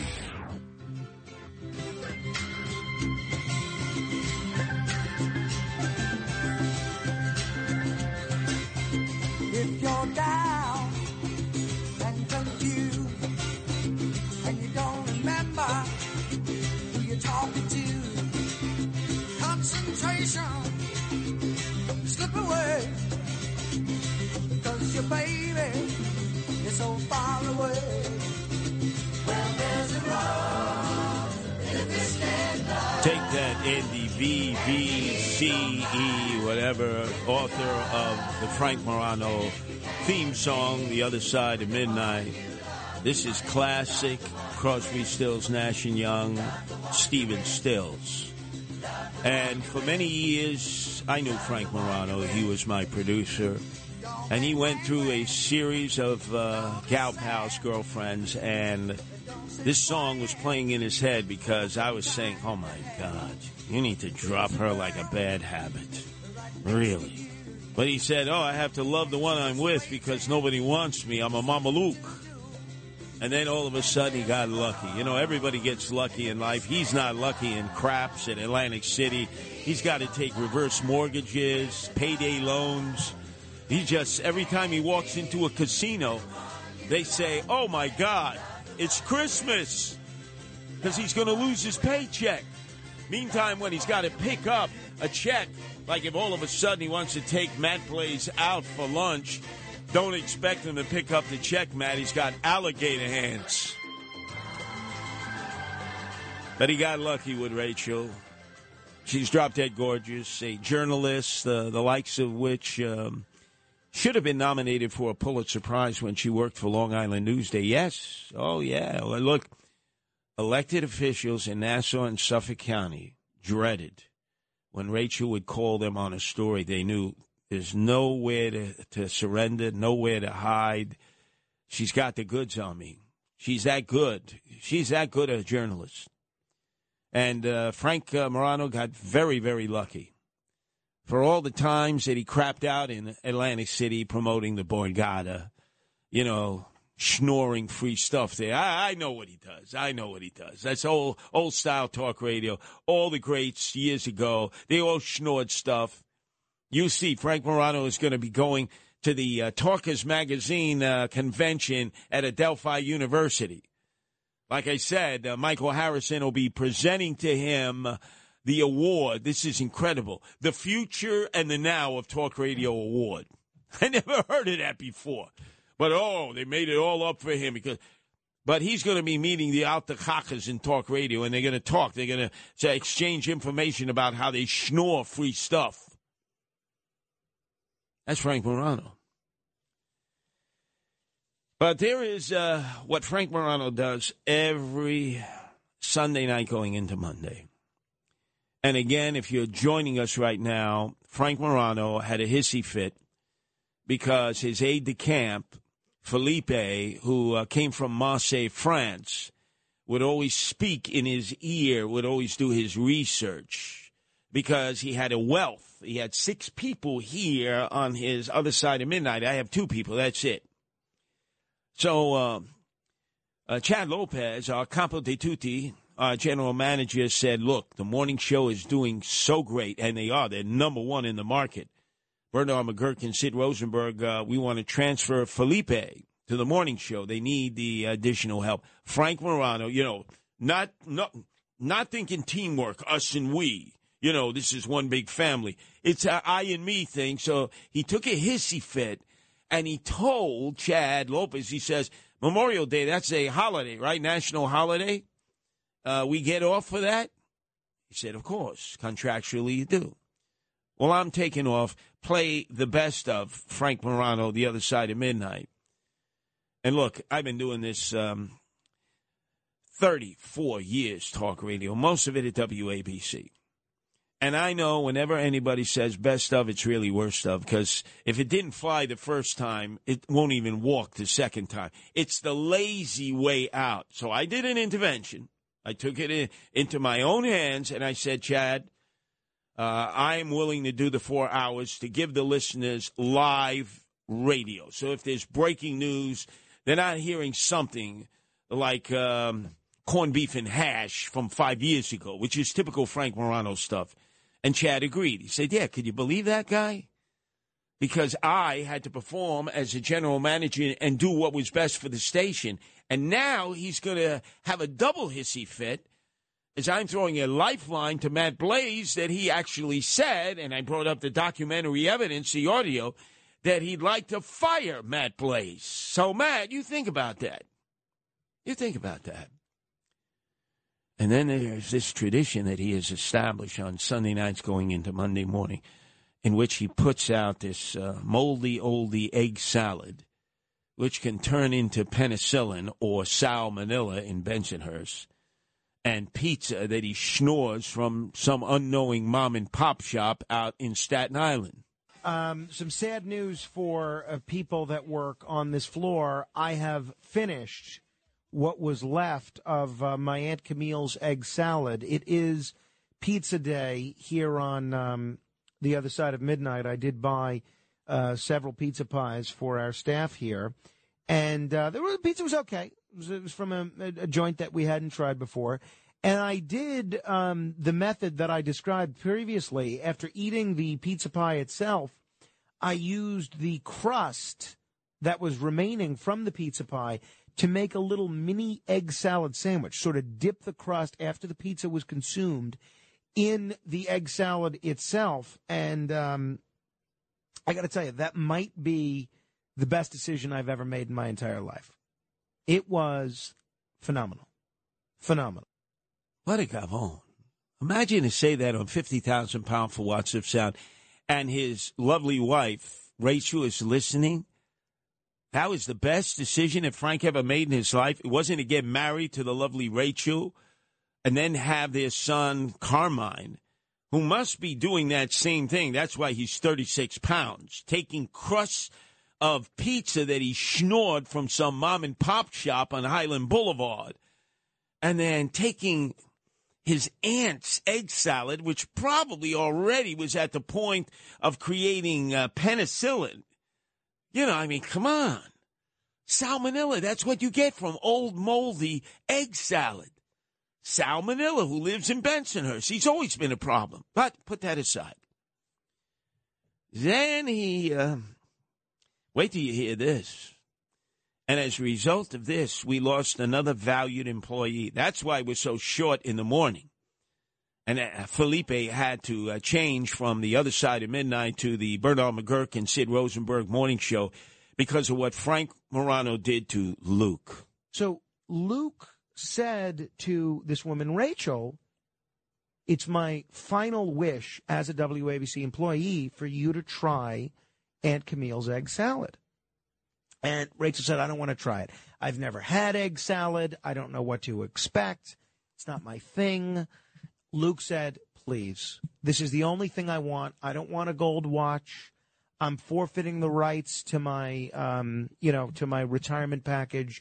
I don't want any sort of golden parachute. All I want to do is see you enjoy this egg salad. So let me tell you what happened to Luke. He got so ill. He was projectile vomiting right here. This was like towards the end of his week. He was going off to work in a different form of media that it hastened his departure, and he quit right there. He quit right there because he felt he had been poisoned by Frank Morano's aunt's egg salad. Frank brags about that, right? You heard him bragging. First of all, he snores the pizza. He doesn't pay a nickel, dime, a penny for that. You know, he goes to mom and pop shop out in Staten Island. Oh, I'll talk you up. Everybody will know you.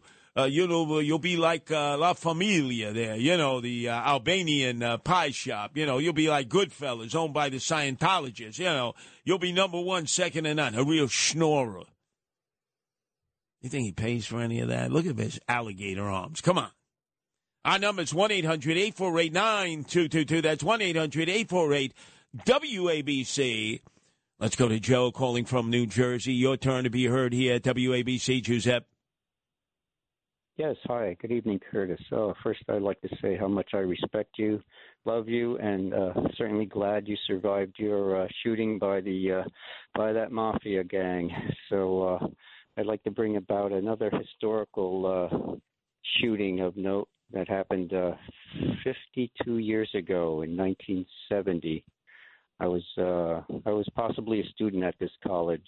Well, I just got back home from Amtrak. I took Amtrak out to Cleveland, Ohio, took my bicycle and rode to a college called Kent State.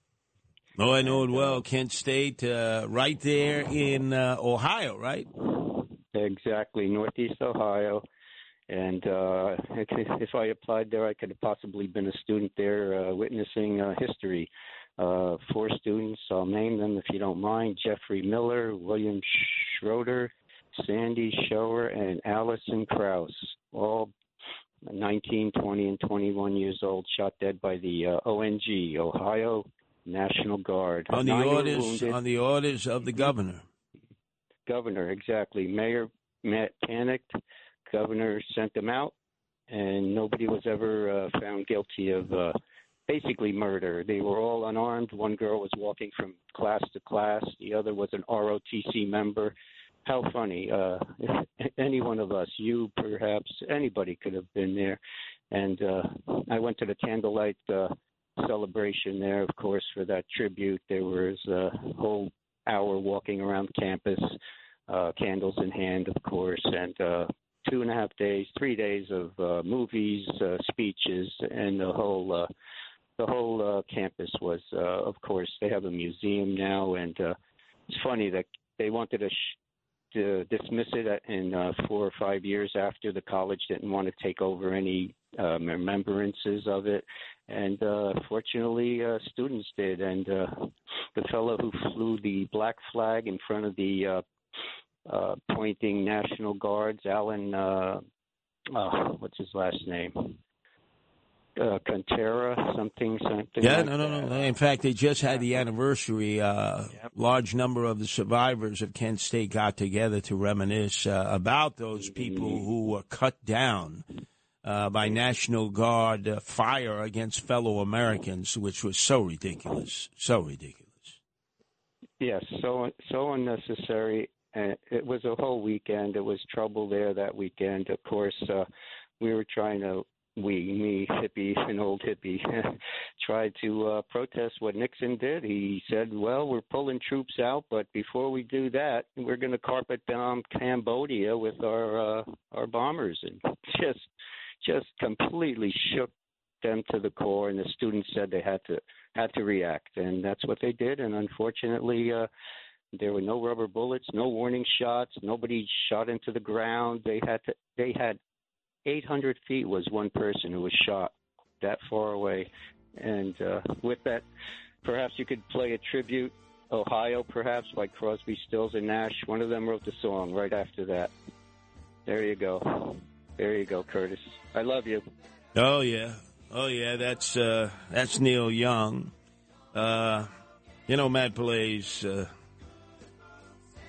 come in with 34. You're a real galon. I don't think I'm going to be throwing you a lifeline. Come in with Graham. Southern man. This guy's like, this is what led to Chicago with the Yipsters storming the Democratic National Convention, in which the Thug Daily was overseeing it. Abby Hoffman, Jerry Rubin. What's wrong with you, man? Number 34. Yeah. Number 34. I mean, my God. Well, look it up. Google it. This guy, I'm telling you, I'm not throwing him a lifeline. Now I know why he works with Frank Morano. He's so confused. He wasn't even birthed when Crosby, Stills, Nash, and Young was there. When you were there, Joe, in the front lines of Kent State, battling for righteousness, for peace against that governor in Ohio and the National Guard who murdered those students. Yeah, so true, Eric. I love your memories. You never forget anything. You're just like an elephant. Next, play Ohio. Oh, there's no doubt we will. Yeah. But I just want to remind you that what happened in New York City in the aftermath of Kent State, I'll never forget. John Lindsay was the mayor. He had hoped to be able to run for president, first as a Republican, then he eventually joined the Democratic Party, went on to run, but got defeated, especially in Florida, where New Yorkers remembered what a horrible mayor he was. But he lowered the American flag to half-staff at City Hall. And then the city councilman from Queens, who was the Queens County district leader, corrupt as he was, Matty Troy, he went to the roof and he put the flag back at full staff. What? He had signaled the construction workers who were building buildings in the financial district, Wall Street. They came with their 2x4s. There was Abby Hoffman, Jerry Rubin, the Yipsters, the peace demonstrators on one side of City Hall. The other side were the construction workers. And Matty Troy said, "Get him!" And the construction workers beat the living daylights out of the hippies and the yippies. Oh, my God. Yeah. It's a soiled portion of our history. And this anthem by Crosby, Stills, Nash, and Young, by Graham Nash, "Come to Chicago." Come to the Democratic National Convention along Lake Michigan. And so many thousands, tens of thousands, hundreds of thousands did. And remember, there was Dan Rather reporting, and smoke was filling in because the cops were throwing smoke bombs outside, battling the demonstrators as they were nominating Hubert H. Humphrey to be their candidate for president. You remember that, Joe? Yes, he was peace and love, yeah. Hubert was not so bad. Mr. Nixon turned out to be a real winner, huh? Yeah, well, remember Nixon, he was resurrected from the political grave when he lost. And running for governor in 62 in California after losing that close election to JFK in 60, he said, you won't have Nixon to kick around any longer. And then he resurfaced in 68. He saw George Wallace, how effective he was. And he said, we can pimp that ride and guarantee peace. I'm going to bring the boys home from Vietnam. But he lied. He lied, Joe. And he expanded the war into Cambodia and Laos. And we didn't find out about that until Daniel Ellsworth delivered the Pentagon Papers, and they wanted to lock him up in perpetuity. And I said, I got to read that. I got to read the paper. Oh, my God, look at what our government did. Remember that, Joe? Yes. Oh, distinctly. And then eventually, even though Nixon was riding high in the polls, I was there in 72. I was part of the peace demonstrators, 1 million strong, for the inauguration of Richard Nixon, who had destroyed the candidate that I voted for, George McGovern, the peace candidate from South Dakota. By the way, ironically, it was the first vote for Rudy Giuliani, who was a Democrat, who eventually became a Republican. One of the things I have in common with my kumbara cheese. But I'll never forget going to Washington. 1 million of us were there. There was Richard Nixon with that crook Agnew, his vice president, being sworn into office. He polled out at 82%. No president had 82% acceptability. In fact, George McGovern didn't even win his home state, I think, of South Dakota. I think he won Massachusetts and maybe Washington, D.C., or only Washington, D.C. Nixon destroyed him, promised us peace, said he would bring the boys home. And tell our audience what he did, Joe. Tell our audience what he did. Oh, God. Yeah. Carpet bombed Cambodia. Innocent people. Innocents and Agent Orange forever. They have radiation poisoning for a long, long time. Yeah. And, of course, Nixon comes off the airplane, 2 fingers up in the air on each hand. What were those fingers? Peace, love. I mean, he was no John Lennon, of course. He was no Sammy Davis Jr. Remember how Sammy Davis Jr. would come out on the stage with the beads, the love beads, doing the peace sign? Oh, yeah. Love. You know what he was doing? It wasn't the peace sign, Joe. He was giving us the finger, both fingers. There you are. And then all of a sudden, he was trapped. And he came on and he said, America's got to know that their president is not a crook. No. And Watergate consumed him. And then it was Gerald Ford and Barry Goldwater who went to the White House and said, look, you got to resign because you're going to get impeached. It's time to go. And Richard Nixon got on Helicopter One, next stop, San Clemente. Then he came back to Saddle River. But it was a stain on the soul of America. Across the river, yeah.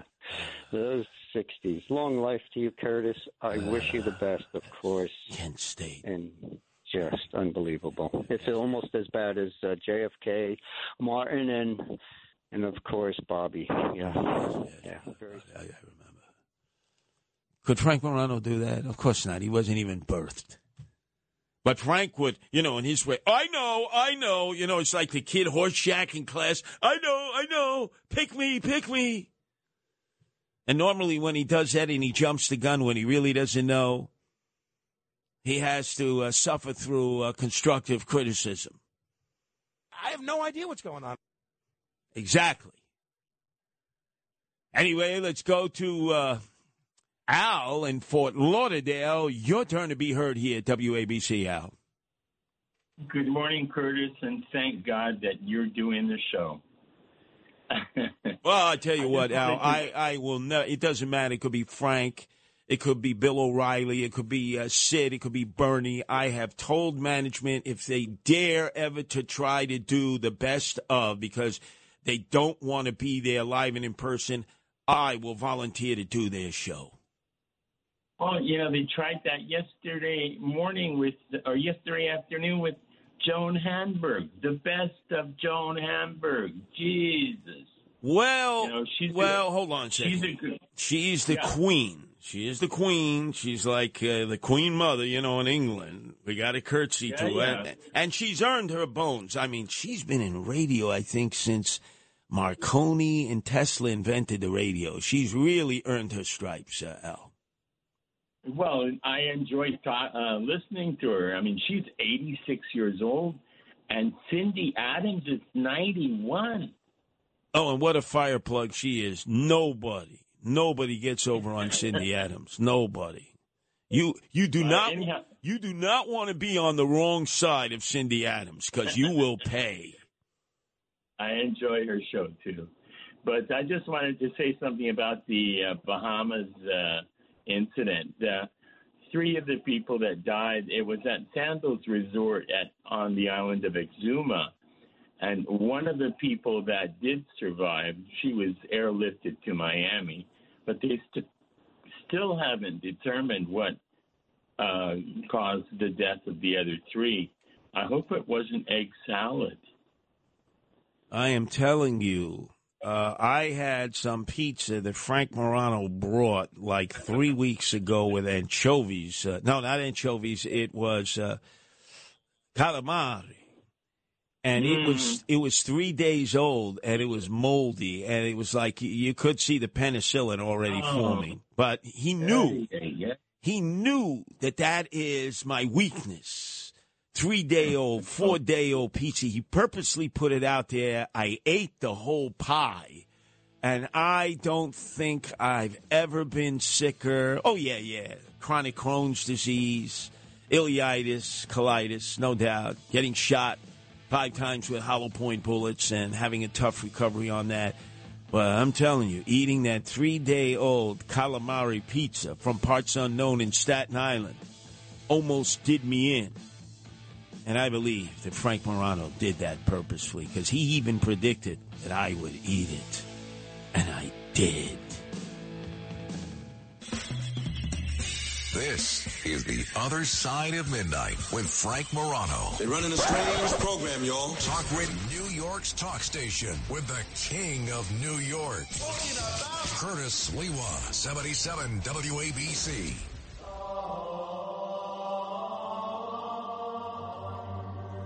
Padre, Filio, Spiritus Sancto.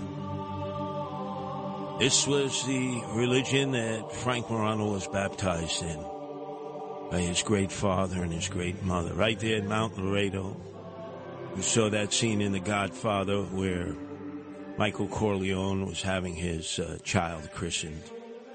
And then he turned to his crew and he said, "Today we settle all scores."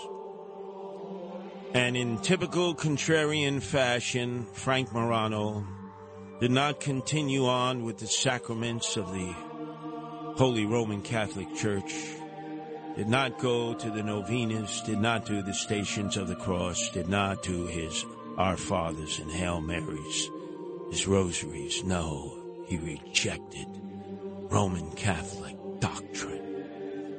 And as I've heard many times, and I know this to be true, don't cover up for him, Matt Blaze, he has renounced the Roman Catholic faith and declared himself to be a wannabe Catholic, an Episcopalian. From the Queen's lips to his ears, he sold out to the Church of England. Yes. And I said to myself, how could you do that? How could you be a wannabe Catholic? You had the whole enchilada. You were birthed a Catholic. And then what did he do recently? When he had the opportunity to christen his new son, a blessing, Carmine, who was birthed 13 pounds, right near Thanksgiving, delivered by a 92-year-old nun from Mount St. Loreto, the convent, who helped the midwife and also Nurse Ratchet, who was there at Richmond Hospital. 13 pounds, my God. How Rachel delivered that, I'll never know. Now he's 35 pounds. And he has a new religion. You know, it's Frank Morano might as well go to the old Alexander's department store where there was like a different religion on each floor. He can't make up his mind. Now he's a Methodist.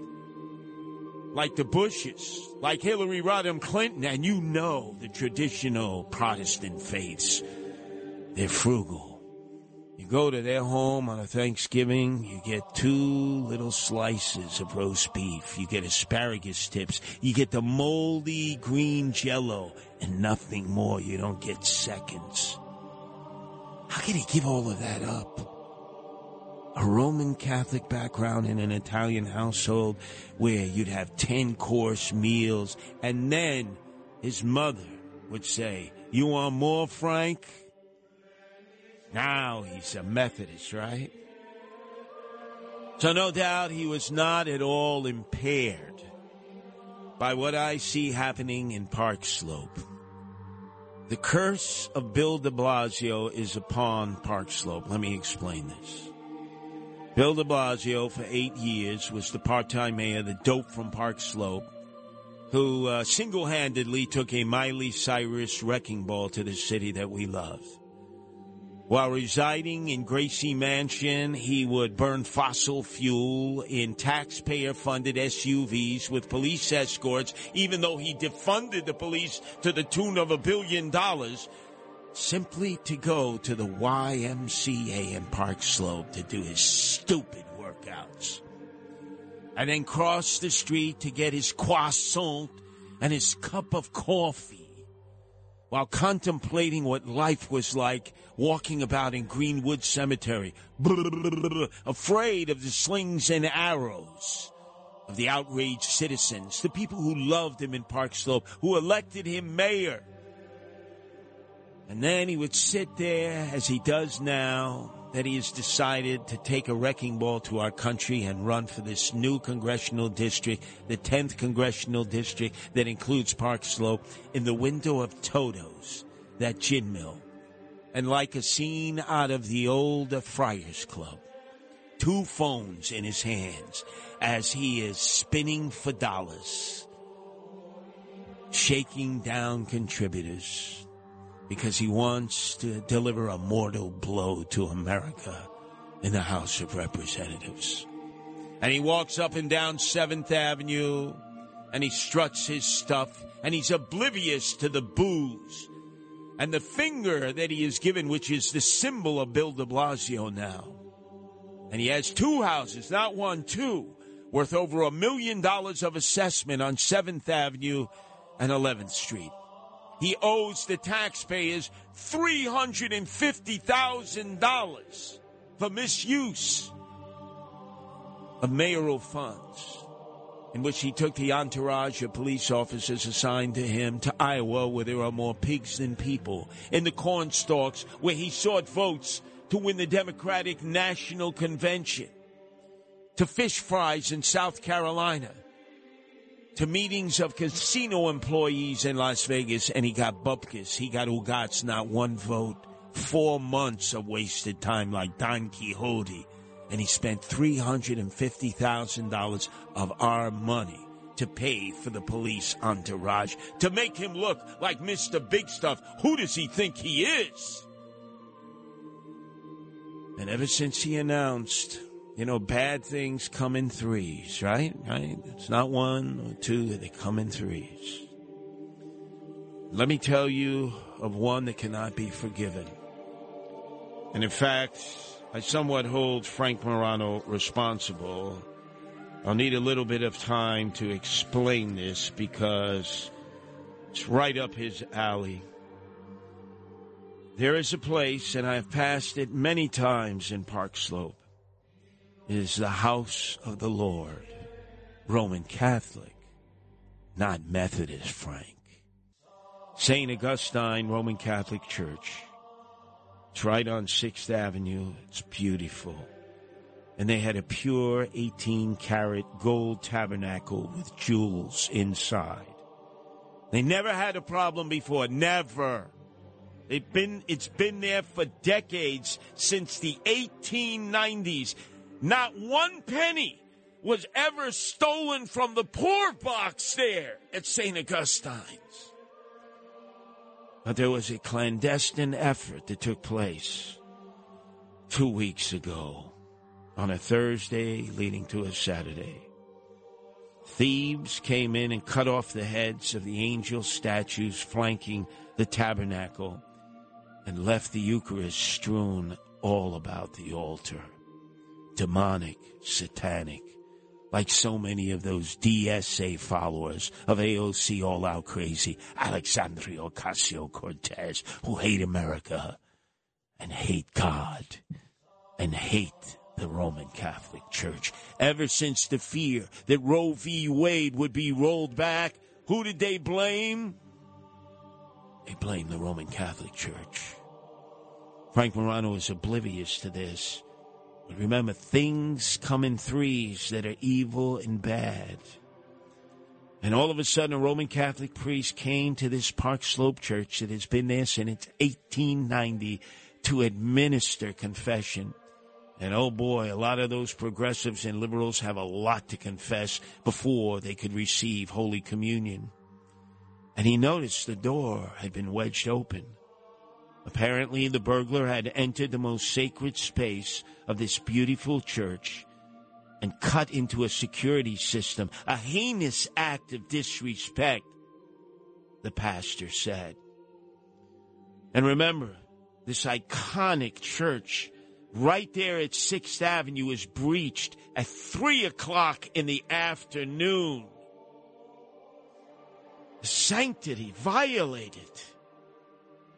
And then the priest noticed the missing tabernacle, and his heart dropped right to the pit of his stomach. He said, I could see that the tabernacle, they had been working on it with a blowtorch. They were well prepared, and they cut into that steel cabinet and covered it.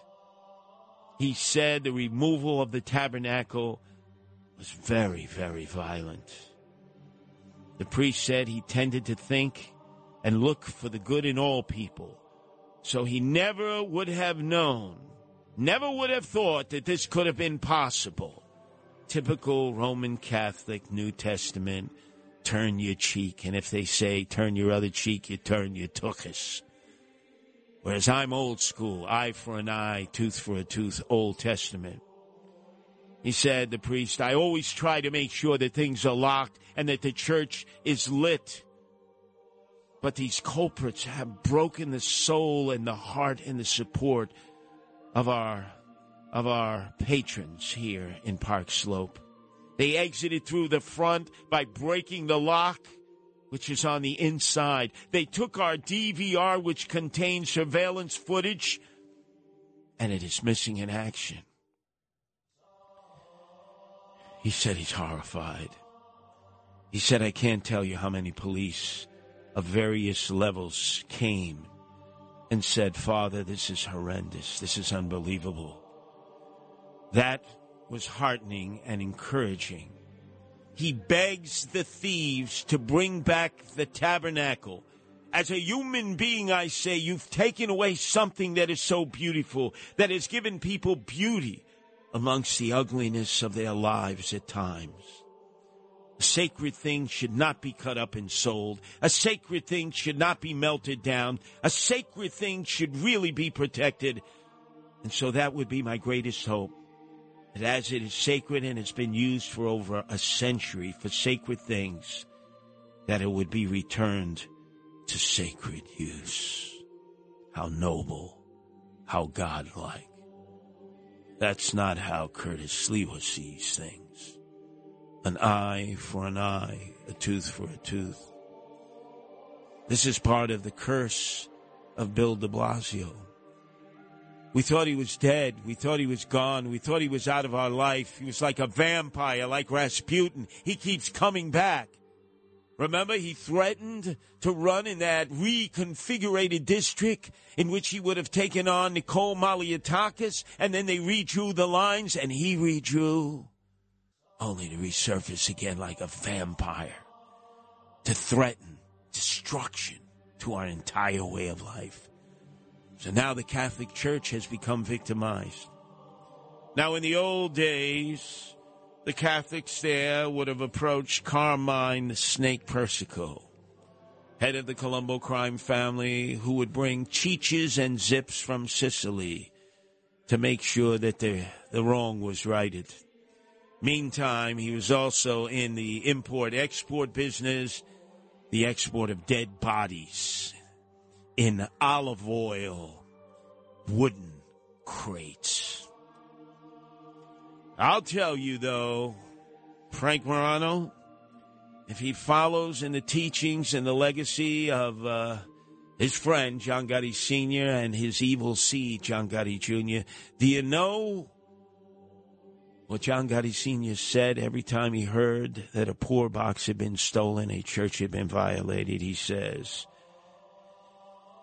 I would never, ever rat out anybody who robbed a Roman Catholic church or the poor box, even if I had a steeple sticking out of my ass. I wouldn't tell them who did it. I would rather burn in the bowels of hell. And do you know, when John Gotti Sr. said that, his oldest daughter, Angel, cried. She doesn't cry over anything. That was Frank Morano's sweetheart before he met Rachel. Oh, I know they had a thing going on. She cried when she heard that. Let me tell you, this requires old school ways. In the words of Tony Imperiali, who had been the head of the North Ward Community Organization, two-ton Tony Imperiali, who stood there while the riots were waging in Newark with his fellow citizens, with helmets on and rifles and bats and sticks and pipes. And he said, you go no further, rioters. You're not coming up Bloomfield Ave. And they didn't. They didn't go past the Columbus projects. And I'll never forget, Tony Imperiali sat me down when I was organizing the Guardian Angels for the first time on Van Vechten Street, over by Elizabeth and Hillside, where, that's right, Phil Rizzuto lived with Cora. Remember, he would leave Yankee Stadium right before the seventh inning stretch because he had to get home to Cora. I knew Phil Rizzuto. And Phil would tell me, yeah, I have to smell the swamp gas on my way to Hillside, which was really the stench from the world's largest open-air dump, Fresh Kills, which was closed by Rudy Giuliani and Guy Molinari, thank God. But I started the Guardian Angels in Newark, the Dayton Street housing projects, right where Elizabeth met Newark, met Hillside. And Tony Imperiali visited me and he said, kid, I'm going to give you some advice. When you go to the little boy's room in the urinal, watch your back. Make sure somebody is looking out for you, because that's where they'll whack you. That's Newark style. And I'll never forget the stories in the North Ward along Bloomfield Avenue is that Tony Imperiali, while patrolling his neighborhood with the North Ward Civic Association, caught a guy from the Columbus Projects who had stolen his mother's purse. She was going to St. Lucy's, which was down the block, for the novena to light the candles and do the Stations of the Cross. And this enemy of society, this mutant, this cretin had stole his mother's pocketbook. And Tony grabbed him along with the other members of the North Ward Civic Association, and Tony said, give me that ball-peen hammer. And he put the guy's hand on the curb. And he screamed to everyone in the projects, I want you to see what happens to a thief. And he took that ball-peen hammer and he broke every knuckle in that thief's hand. And now you know the legacy of Tony Imperiali. Eye for an eye, tooth for a tooth. That was strike one in beloved Park Slope, the epicenter of the progressives, the DSA, the hipsters, the millennials. And the second curse to affect Park Slope because of the candidacy, the resurrection of that vampire, Bill de Blasio, and his disgraziata wife, Charlene McRae, who have stolen $1.5 billion from that Fugazi program called Thrive over 6 years that never helped one emotionally disturbed person, not one. The money probably in a personal bank account, Panama, the Cayman Islands, or probably Switzerland. So what also happened? As I said, bad things happen in threes. For 2 decades, in the heart of Park Slope, was this popular store. I've been to it. I think most people have been to it. Hiller and Moon. They sell cheeses, which is Frank Morano's favorite. You know, he's the fromage guy. Cheese. He puts his beak in every vat of cheese he finds. From Velveeta Kraft cheese, the cheapest, to the most expensive of imported Italian and French cheeses. The owner and operator recalled that a fire consumed the entirety of Hiller and Moon. He believed it was an electrical fire.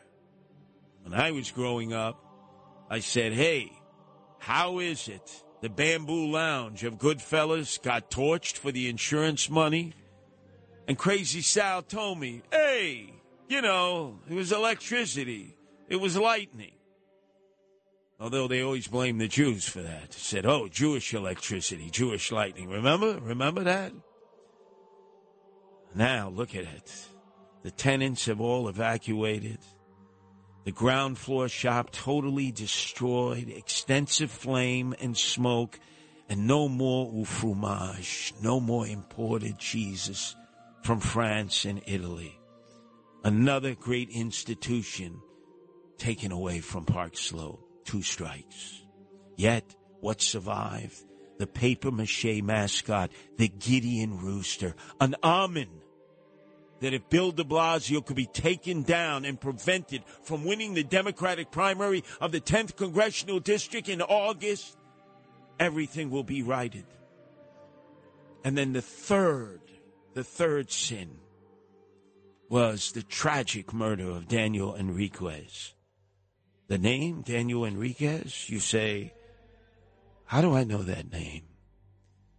It was just a Sunday ago. Remember, he was in the back car of that Q train at 11:30 coming over the Manhattan Bridge. He's going to come have brunch with a friend of his.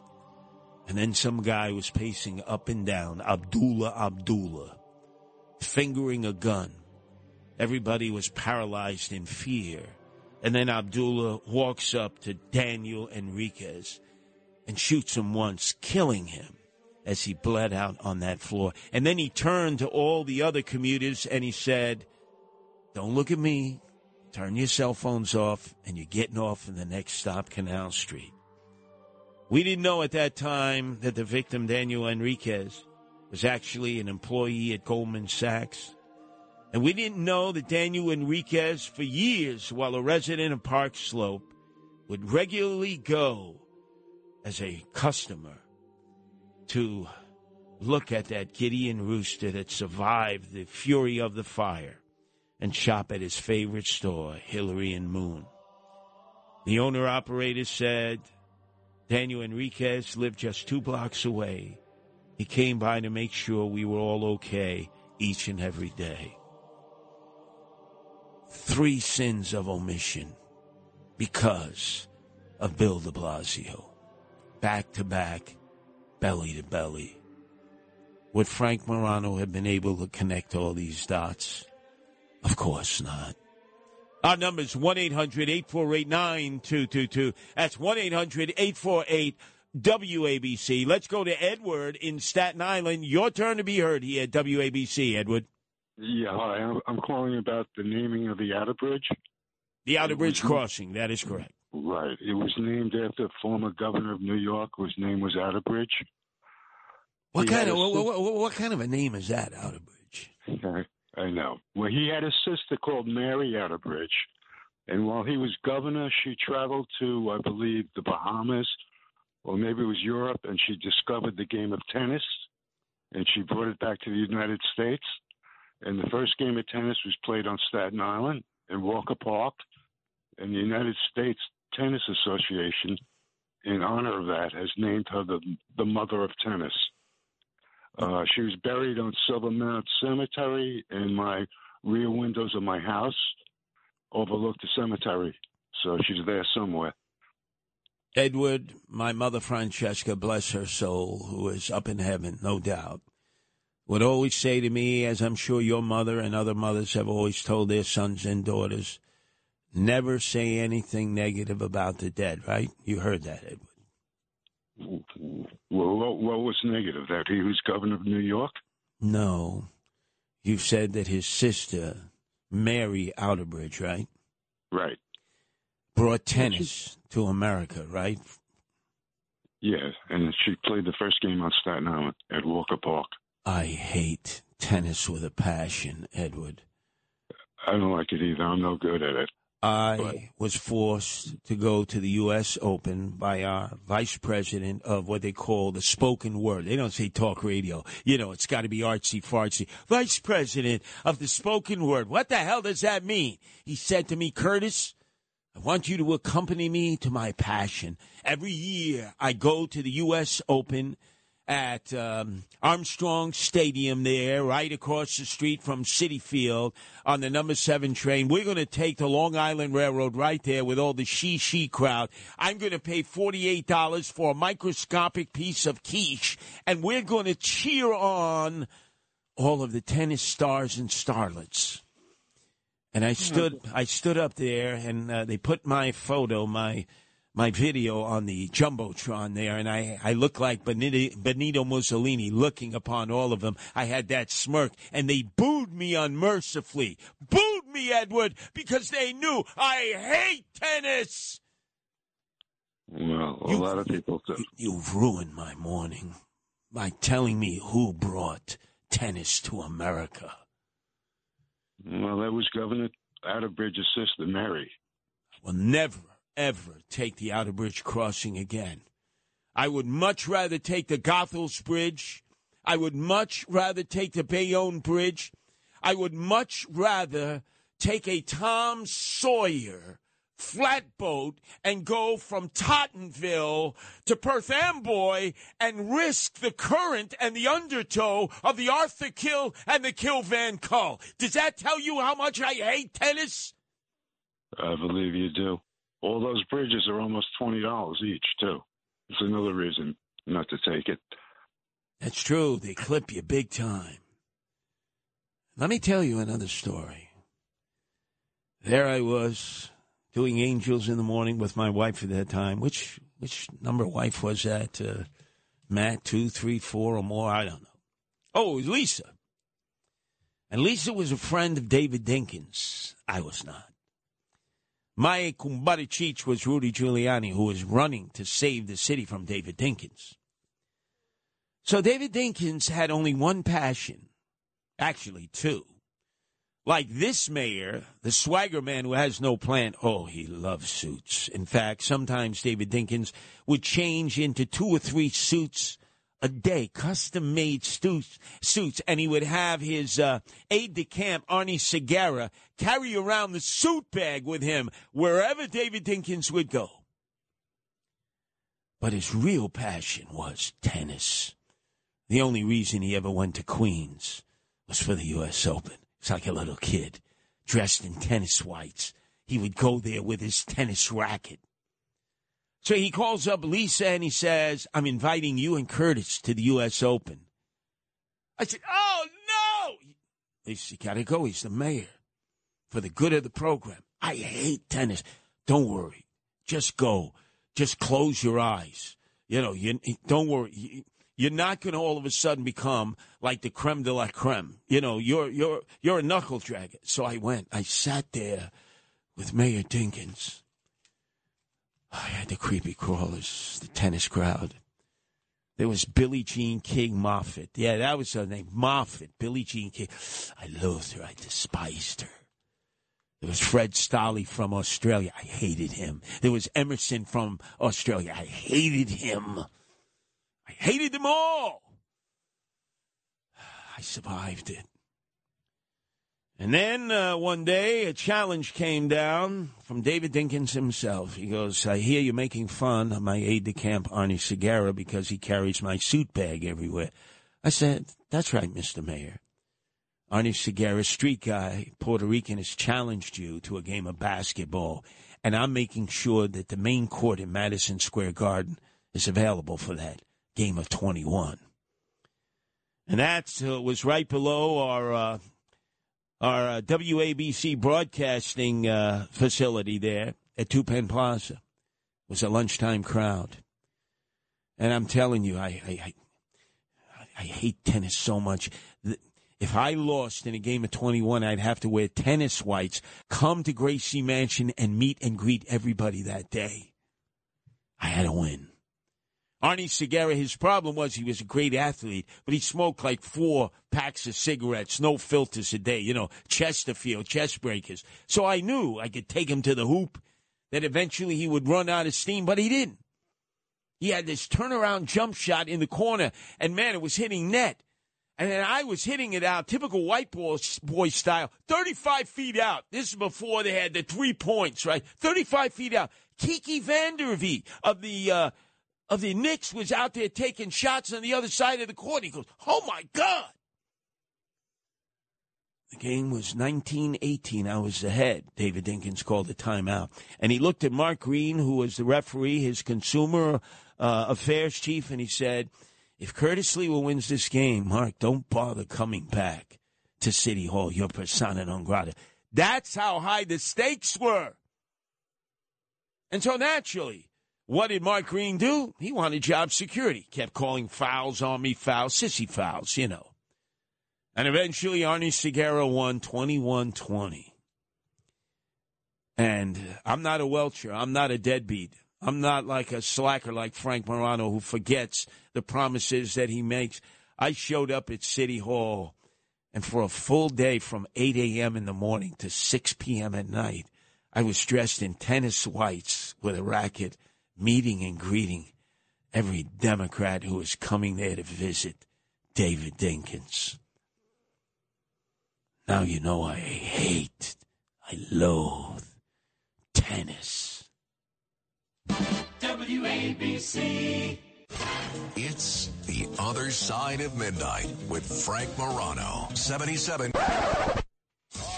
He knows New York. He is New York. Cred that the others don't have. Curtis Lewa. Talk Radio 77 WABC.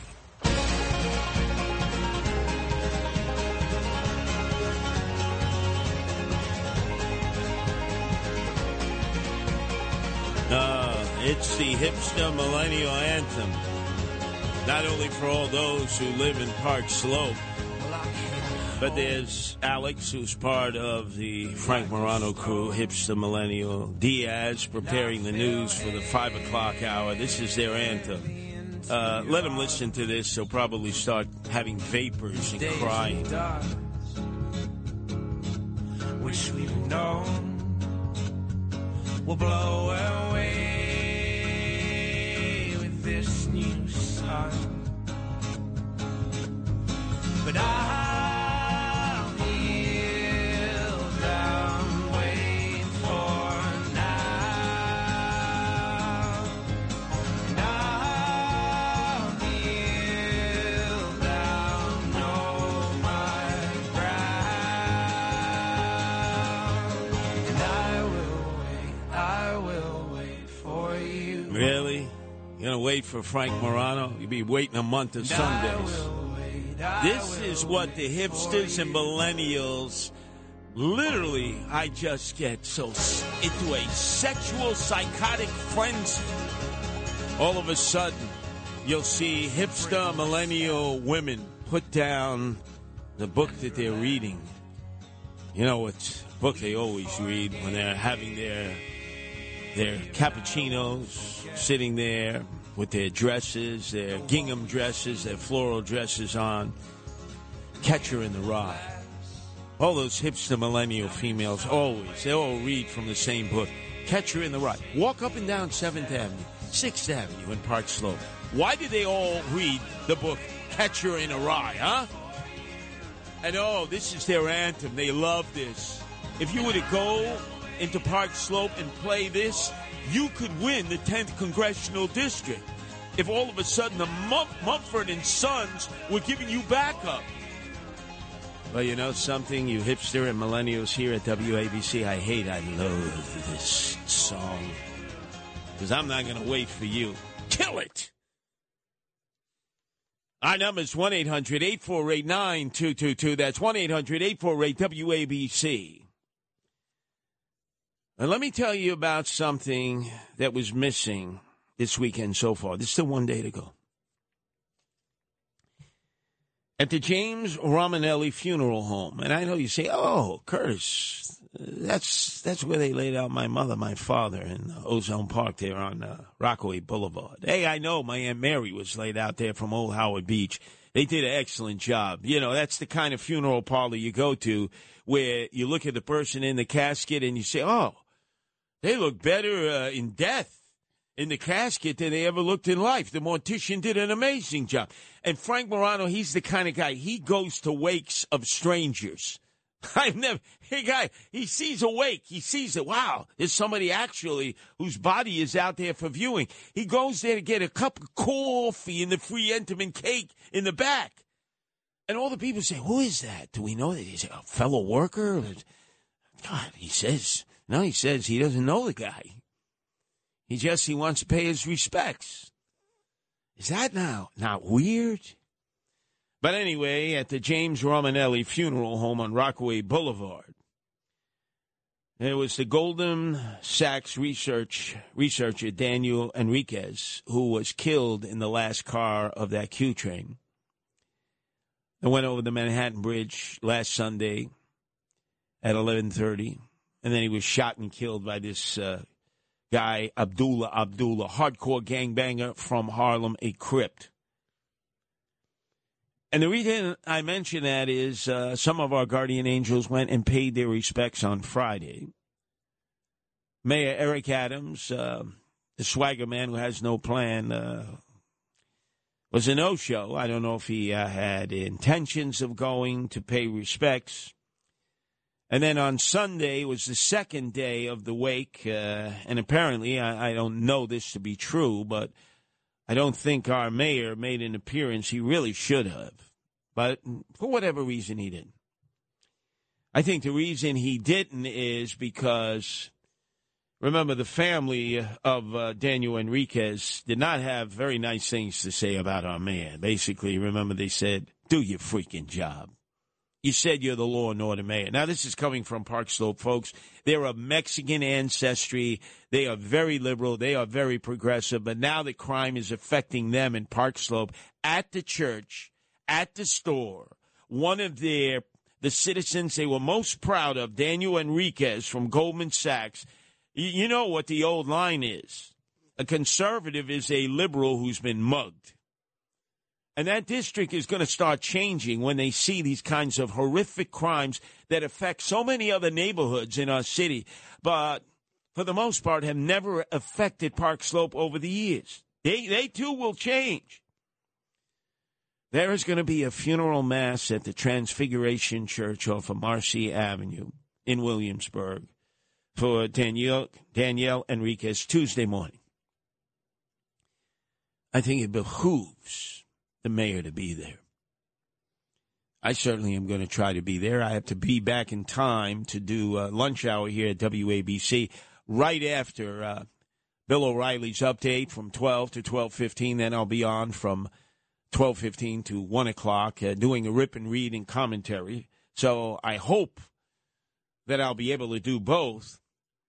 But I know Transfiguration Church. I can remember receiving a phone call from Father Stephen. It was 1981, 2 years after I started the Guardian Angels up at Fordham and Webster in the Mickey D's there.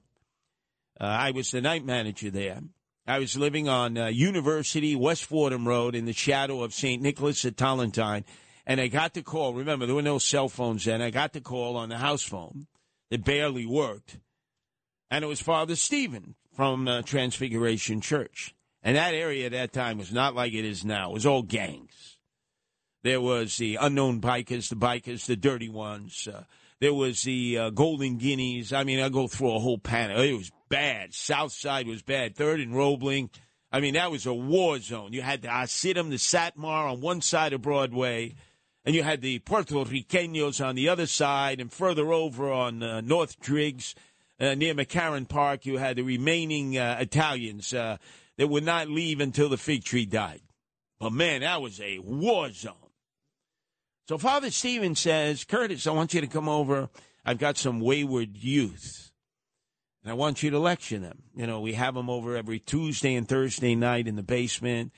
They play pool, they lift weights, and we try to get them back on track. I said, hey, for you, Father, anything. You know, if I could. And he goes, maybe you can recruit some of them. It would serve the community well if they were guardian angels and not unknown bikers or filthy mad dogs.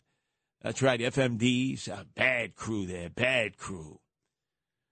There's just so many gangs there. So I take the guardian angels from the Bronx, and we go down to Delancey in Essex, which is the very station that you heard Dominic Carter talking about, that J train pulled in when that woman had been so traumatized by that emotionally disturbed crackpot who not only terrorized that train of the J train and threatened everybody, but remember, said to that woman, where do you think you're going? And they pulled her hair, and she was begging all these grown men on the train, please help me. He's going to kill me. He's going to kill me. And what are these grown men filled with testosterone who probably just came from a workout at the gym? What did they do? They shrunk. Oh, I'm so afraid. One of them filmed it. This guy is on the loose. But I digress. So we took the J train from the Essex Street station after connecting off the F to the J, and we got off on Marcy Avenue, which is the above-ground station, first stop in Brooklyn. And we walked over to the Transfiguration Church, and let me tell you something. There were a lot of cars that were circling us like buzzards, and they were gangbangers, and they were eyeballing us, they were mad-dogging us, eye-fornicating us. And I could sense, my street smart sense, we're trapped. We're not going to be able to get out of it. So we get to the church, and Father Stephen meets us. And he said, Curtis, they're all waiting for you downstairs with pool cues in their hand. They stopped playing pool, and they started to beat the living daylights out of me. And then this guy named Ducky, who was an unknown biker, he has all these rings on his finger, and he gives me an uppercut and busts my nose wide open. I'm bleeding out everywhere. And I signal to the guys, retreat. We're going to get killed here. We're surrounded. Father Stephen said, oh, I'm so sorry. I'm so sorry. I said, my God, this guy's so hopelessly naive. So we had to fight our way. It was like a scene out of The Warriors, that cult classic. It came out at the same time that I started the Guardian Angels. The Warriors came out on February 18th. It was a Paramount film. And the Guardian Angels I introduced on February 13th, on Friday the 13th, with 13 members of the Magnificent 13. Think I was testing fate? I was. Well, we had to run for our lives to the J train on Marcy Avenue. We're fighting off gang members galore. I'm bleeding out. My whole nose is broken. It's opened up. And remember that scene where the Warriors are running from Van Cortlandt Park because the guy who had summoned them there, the charismatic gang leader, Cyrus, had been shot in the crowd when he was telling them, there are more gang members here than there are cops. We can take over the city. And then a single solitary shot was fired, and everyone think the Warriors did it. And all the gangs started chasing the Warriors, who were from Coney Island, Stillwell Avenue on the D train. And they had to run to the nearest train, and they barely got onto that one train. The doors were closing, and remember, they would have been killed. That's what it was like for us. And we rode back to the Bronx. Who calls the next day? Father Stephen, the naive one at Transfiguration Church. He said, Curtis, you think maybe you want to come again and try it? Maybe it was your approach. Maybe it was my approach. This guy was hopelessly naive. I really think it's incumbent, if any of you are listening out there, to please go to the funeral mass for Goldman Sachs researcher Daniel Enriquez, originally from Mexico, who loved this city, lived there in Park Slope, whose family loves this city. I can tell you just from reading the interviews, from what my guardian angels told me, who did pay their last respects at James Romanelli's funeral home on Rockaway Boulevard in Ozone Park. And pay respects to Daniel Enriquez, because apparently our mayor, swagger man who doesn't have a plan to deal with crime, the only plan he seems to have is to try to get into Pennsylvania Avenue and the White House, although I think he'll probably get into the big house before he gets to the White House in chains and shackles at the rate he's going. But please, make some time to go there. Do the right thing. As we launch a war against this criminal horde that is causing so many of our residents to leave. Remember, my battle cry during the mayoral campaign was improve, don't move. That's what I believe. But I do understand why so many of you can no longer wait. Our number is 1-800-848-9222. That's 1-800-848-WABC. Let's go to Al in Westchester. Your turn to be heard here in WABC, Al. How are you, Curtis? I'm okay, Al. Good. Kudos to you and the Guardian Angels for going to the wake of the 11-year-old girl that got killed on Simpson Street.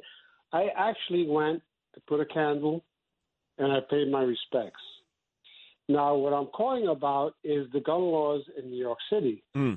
If people in New York City could have a concealed carry permit, because the criminals know that people in New York City can't carry guns. So all the law-abiding citizens in New York City aren't carrying weapons, and the criminals are. Oh, there's no doubt. Explain to me, imagine if you were in New York City, what you feel that everyone should be able to do. Carry and conceal. Well, you know what I'm saying? Because all the criminals know that all the law-abiding citizens can't do that. So they have illegal guns, which probably could have saved the life of that poor guy that got killed going to a brunch. You know what I'm saying? Because if the average law-abiding citizen in New York could carry a weapon concealed, that will probably cut down a lot of crime. Well, let me explain to you what is over the horizon. The United States Supreme Court has heard a case of two New York State residents who challenged the fact that they do not make available more carry permits in New York State. It's very limited. You really have to have a lot of connections. The only people who really have a carry permit are businessmen or businesswomen who carry a sizable amount of money. If you happen to be a minister of prominence, an elected official, a judge of prominence, a sports star of prominence, a talk radio show host of prominence, you can get a carry permit. When I was shot on June 19th in 1992, 5 times with hollow point bullets and was recovering in Bellevue Hospital, members of the squad there that gives those permits, which are very limited, said that I would qualify for a carry permit because they were continuing to threaten my life. And I said, no, I can't. You know, I'm the leader of the Guardian Angels. We don't carry weapons here or anywhere in the world. What kind of a role model would I be if all of a sudden I'm carrying a weapon and they can't carry a weapon? But the United States Supreme Court has hinted that they've already made a decision. Now, we don't have a draft of an opinion from either Kavanaugh or Alito or Thomas or any of the judges that we think would be favorable towards the citizens' right to have a carry permit. But apparently the United States Supreme Court, Al, will rule on behalf of all gun owners in New York State and will say if you qualified for a premise permit, that means to have a gun in your place of business or a gun in your home, which you can't transport, it must remain there, then you should be able to qualify for a carry permit. So whether concealed or not concealed. And our mayor, Eric Adams, instead of saying, okay, I'm not in favor of that, he's made it sound as if all of a sudden this is going to cause more of a problem. He has less problems with gangbangers having guns than he would with law-abiding citizens having guns, because he has said that as a former trained professional police officer who is able to carry a gun as a retiree, he doesn't think that average men and women who have permits for a premise weapon would have the ability to have a carry permit, and he couldn't be more hopelessly wrong, Al. Well, the problem with Adams is that he thinks he's still the borough president of Brooklyn. He hasn't come to grips. I never thought of it that way. You're right. He's in charge. He hasn't come to grips that he's in charge of 8 million people in the 5 boroughs. You know, he does a lot of ribbon cutting, and I've never seen a mayor go to so many ribbon cutting ceremonies. That's generally what borough presidents do, because other than that, they have nothing to do. Well, what does a borough president do? What? Borough president can't even tell a sanitation guy, hey, pick up that piece of gum wrapper there. They're powerless. They're impotent. Oh, I'm the borough president. Well, what are you able to do? Years ago, they were able to flex. They had power. When all of a sudden a borough president was part of the decision-making process in the city. And then that was ruled to be illegal, how it existed back then. And then they were neutered and muted. And so all they do all day is at taxpayers' expense, they run around cutting ribbons and saying, oh, I'm the Manhattan borough president. Big deal. I'm the Queensboro president. Big deal. What the hell do you do? Well, you know, I have offices. I can use this as a method of running for future office at taxpayers' expense. Anyway, our number is 1-800-848-9222. Let's go to Corey calling from Palm Bay, Florida. Your turn to be heard here at WABC, Corey. Great to talk to you, Curtis. By the way, are you a Floridian by birth, or did you migrate there from our area? I'm from Manhattan Beach, born and raised. Ah, what made you go to Florida? The freedom, like you said. You come down here and you can live, and they didn't mask us up, and just we're able to get around, and we're able to carry firearms, and we're able to do a lot of stuff. And the state runs great. Do you yourself carry a firearm? Usually 2. Wow, 2 of them. You're a gunslinger. Well, I'll have one in the car. I got a 38 in the center console, and then on my hip I got a 10 millimeter. Not concealed, right? Oh, concealed, of course. Okay. We were a concealed carry. It's actually quite stringent laws to get a concealed carry permit here, which people don't think. It's like you just go in and you walk in and you buy a gun and you can run around with it. It's not the case. Well, in fact, you have support of law enforcement. Just listen to Sheriff Johnson, who actually might as well be speaking for sheriffs of police departments in every county in Florida. We don't know which homeowner shot at him. I guess they think that they did something wrong, which they did not. If somebody's breaking in your house, you're more than welcome to shoot them in Santa Rosa County. We prefer that you do, actually. Wow. Now listen to what else Sheriff Johnson had to say in Santa Rosa County down there. And as I said, if somebody's breaking into your house, you've got all the right in the world to defend yourself. So, of course, he didn't get hit, and now we have to pay for him. So he was hoping that homeowner could shoot him between the eyes and kill him so that they wouldn't have to bear the expense of 3 hots and a cot, free optical, free medical, and free trips to the law library, Corey. Yeah, well, God forbid should ever have to do that. But the fact is, it's written into the Florida state constitution that if you have a concealed weapons license, that no city or town or municipality can tell you you cannot bring your firearm into such city like we have in New York City, because upstate it's different laws. As in New York, here it's in the state constitution that a city, so therefore I can go to Miami, Fort Lauderdale, Tampa. They cannot tell me I'm not allowed to carry. Well, you're right. It should supersede, unlike New York, which has these arcane rules, which differ from upstate to western New York to central New York to the mid-Hudson Valley to New York City itself. Let's go to Gary calling from Inwood. Your turn to be heard here at WABC. Gary. Good morning, Curtis. My son, who lives in Lockport but works on the east side of Buffalo, he has a concealed carry. And he'll make frequent appointments to meet me, and we'll meet in Yonkers on McLean Avenue. Sure. But he knows he can go just so far. He won't cross the city line to go into New York with that gun. He's not allowed. Wow, that's amazing because McLean Avenue is the gateway from Yonkers into what I call Little Dublin, which is Woodlawn in the Bronx. So if he were to actually cross over and have a cup of coffee with you at one of those Irish cafes, he could be arrested for having that gun on his hip. Yeah, that's why we meet on McLean Avenue. We go to a famous Irish saloon up there, Rory Dolan. Oh, yeah, I've been there before.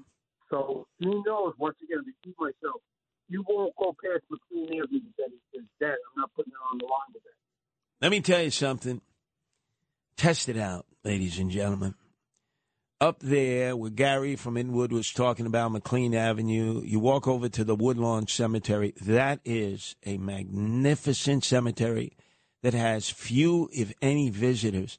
You would think that you were back in the Deep South. Some of those mausoleums are the size of, huge edifices, almost like plantation style. And you look at some of the names of the people who were buried there, and you will recognize them, and you will say, wow, how come nobody? It's not like Greenwood Cemetery in Brooklyn, which is near Sunset Park and Park Slope.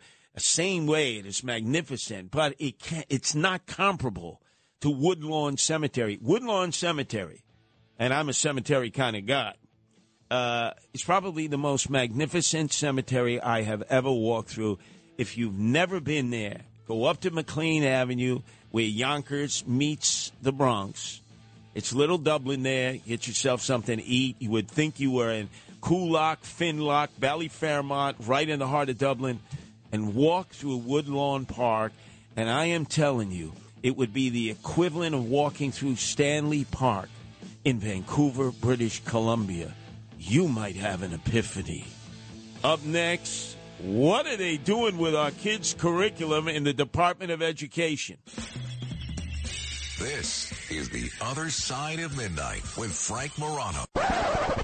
Check this out. No one knows New York better. The founder of the Guardian Angels, Curtis Lewa. And you can't compete against that. On 77 WABC.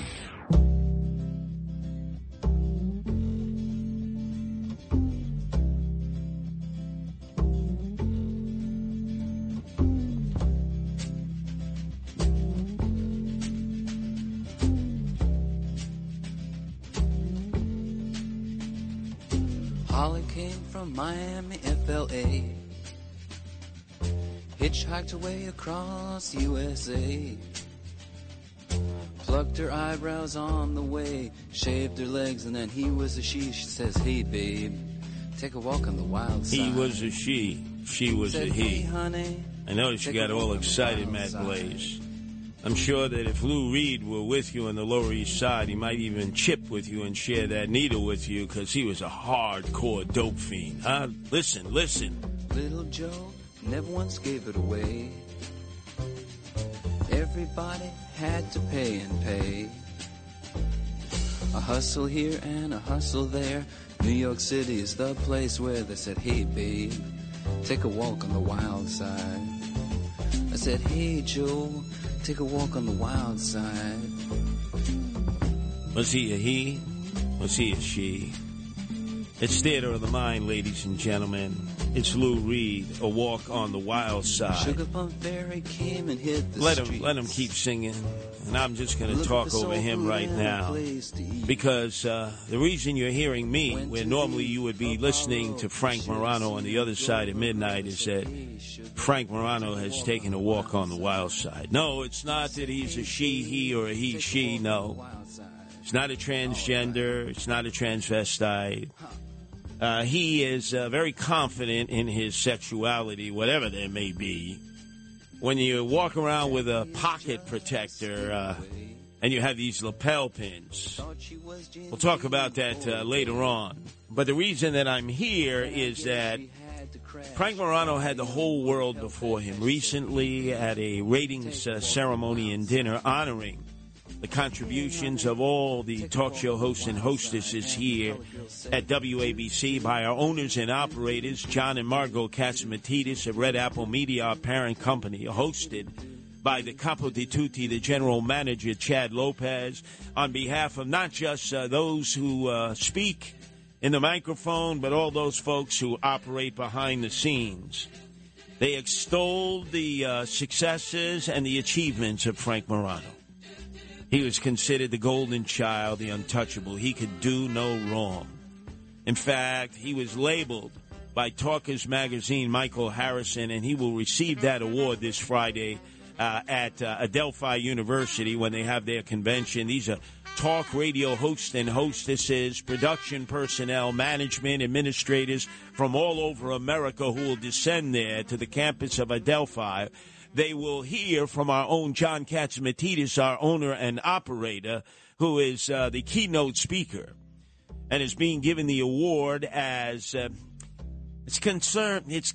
I don't know if Michael Harrison is calling it the Lazarus Award, but it's sort of like resurrecting our station, which was on the scrap heap, didn't even show up in the ratings, to the fact that we are considered the number one news talk station in the nation again. We have come from nowhere to somewhere to supremacy against our competition, like WOR, Women's Only Radio, and AM 970, The Answer, where I spent 4 years that I'll never get back in my life. When I came back to WABC, my place to be, I knew this was my home away from home. And so all this weekend, Memorial Day weekend, where I've been trying to encourage all of you, don't say Happy Memorial Day. It's not happy. It's solemn. It's to honor our war dead. You want to be happy? There's upcoming Flag Day on June 14th, which all of you have forgotten about. No, it's not for the Italian flag or the Puerto Rican flag. It's the American flag. And then, of course, there's our birthday, July 4th, Independence Day. But there's a new wave afoot in what we call diverse America.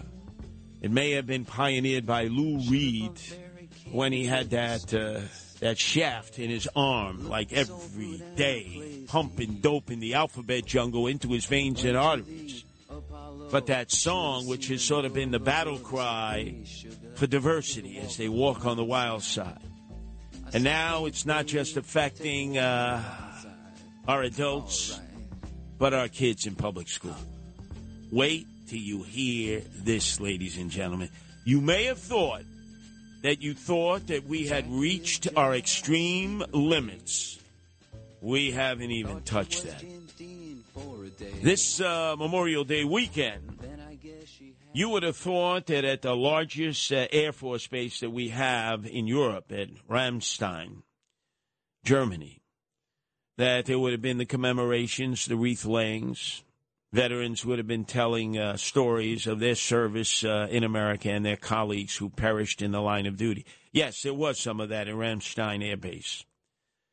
But they had scheduled a local drag queen named Stacy Teed to come in and give a 30-minute story time presentation to a first-grade class of children who go to school on the base, who are the sons and daughters of the servicemen and servicewomen there. The notation said, make sure your children wear their brightest and most colorful outfits. At taxpayers' expense, the headquarters of the United States Air Forces in Europe, had invited a local drag queen, Stacy Teed, to give a 30-minute storytime presentation to first graders. I kid you not, on the military base. It was called Drag Queen Story Time. Could you accompany this with a little Lou Reed Walk on the Wild Side? Because, boy, this is a walk on the wild side. And immediately, little Marco Rubio, you remember how he got smacked around by candidate Donald Trump at that time. But with righteous indignation, he stood up and he said, wait a second. Does this exist on other military installations around the world? At taxpayers' expense, do you have drag queen story time in the elementary schools that are run on the bases for the daughters and the sons of our servicemen and servicewomen? We can't get an answer from the Department of Defense or the Pentagon. Apparently, drag queen story time rules. Oh, my God. Wait, it gets better. Let's look to the Department of Education, the DOE, which the acronym stands for dumbest organization ever. Replaced the Board of Education at 110 Livingston Street when Rudy Giuliani was mayor and gave this city a badly needed colonic. Remember how he said, we need to blow up 110 Livingston Street? And they said, oh, how jingoistic, how militaristic. Oh, you see, you're over the top, Rudy. He was absolutely right. And we did take the wrecking ball to the old Board of Education at 110 Livingston Street, and we replaced it with the Department of Education, DOE, dumbest organization ever, and it is. Right in Tammany Hall, that's where they're housed, right before City Hall on Chambers Street. Tammany Hall! Let me not lose my temper. With a budget of $36 billion just for education alone. $36 billion, that's one-third of the bloated overall budget of $100 billion for the whole city. You think maybe they'd take $1 billion or $2 billion out of that bloated Department of Education budget since there are 120,000 less students because their parents have fled New York City, and put it back in the police department, which they defunded back when de Blasio was mayor and the city council was applauding the fact that we were neutering and rendering our police impotent? You think we could do that? Of course not. So this is what your tax dollars are going for, ladies and gentlemen. There are books being written by Anastasia Higginbottom. She's a white Brooklynite children's book author. Hey, that's nice to have that on your resume, right? Not too imposing, not too threatening. Wait till you hear what she writes. Not math books, not English books, not science books. Nope. She claims that students from age 2 to 5, so we're talking pre-K to like kindergarten and first grade, that they need lessons on racism, queerness, and liberation. And so she has a theme. She says, What You Don't Know. And it is her lead book that has garnered the City Department of Education stamp of approval by Chancellor Banks. And in a titular way, the swagger man with no plan, Mayor Eric Adams. It's on the 5th grade reading list. Quote, if you don't think reading about queerness and liberation is appropriate for 10-year-olds, then you cling to the oppressive, dying institutions of patriarchy and white supremacy. We're paying this woman money! Let me calm down. I'm having an anger management moment. Let me give you an idea. Having run in the mayoral campaign against Eric Adams and losing fair and square, education was one of those keynote issues that both of us had to comment about. Let me give you the analytics, the breakdown. Half of the students statewide have fallen below benchmarks in reading, 40% below their math benchmarks. That means the majority of black and Hispanic students, because they make up the majority of the city base of students, are not even performing at 50% capacity at reading or math. So what is it we're doing? We're indoctrinating them with books that literally glorify AOC and the squad members. They have a book about AOC, all out crazy. Alexandria Ocasio-Cortez, leader of the Democratic Socialists of America, the Justice Warriors, that make her out to be a princess. At taxpayers' expense. And you're not permitted to say, if you speak up, hey, Randy, the wine garden, who used to be the union chief in charge of the UFT, Union of Failed Teachers, the local union, now led by Chancellor Michael Mulgrew. She's now the head of the AFT, the American Federation of Teachers, the largest teachers union nationally, in which she says, stick your nose and your fingers out of the curriculi and curriculum that is being taught to your children. Leave it in the hands of the teacher, the Department of Education, and the other administrators who have been properly trained to do this. It's none of your business. MYOB, mind your own business. We should mind our own business. I have Anthony, my oldest son, who is 18, who will be graduating this June. He's an intern here at WABC. In fact, you can listen to Anthony speak with me in our podcast, Father and Son. It's Anthony and Curtis. All you got to do is go to WABCRadio.com and see the many, many podcasts, not just of the programs that maybe you didn't have a chance to listen to, and you can catch up on it in the off hours. But many of them are specialty podcasts like A Father and Son, Anthony and Curtis. I think you'll like it. I also have my middle son, who is Carter, who is 13, just had his bar mitzvah. They let me into Beamer. Yeah, Reform. They're for Reform Jews, not the conservative Jews. They liked my check, for Hebrew school. It didn't bounce. And I looked at the rabbi and I looked at the cantor and I said, oh, you like my check because it doesn't bounce, but you won't let me up to the Beamer? He said, not in a conservative synagogue. Hey, so guess what? We're going to the Reform synagogue for his bar mitzvah because I'm going to be up there. And it was. And then there's my youngest Hunter, who's 11 years old. So there is a book out there that we're paying for. It's called Our Skin. Now, I'm looking at my skin. I'm a Caucasoid. Lots of Caucasoid. Some other person might look at their skin like, in this case, you listen to them every Monday through Friday from 4 to 5, right before the Cats Roundtable. And he's got a 3-hour extravaganza Saturday mornings from 7 to 10, Bo Snerdley. You look at his complexion, and he's got a lot of melanin factor. Well, according to Our Skin, our children will read that, and it tells them that white people invented the concept of race to claim that they are better, smarter, prettier than anyone else, and that they deserve more than everybody else. This is a book in the Department of Education, dumbest organization ever.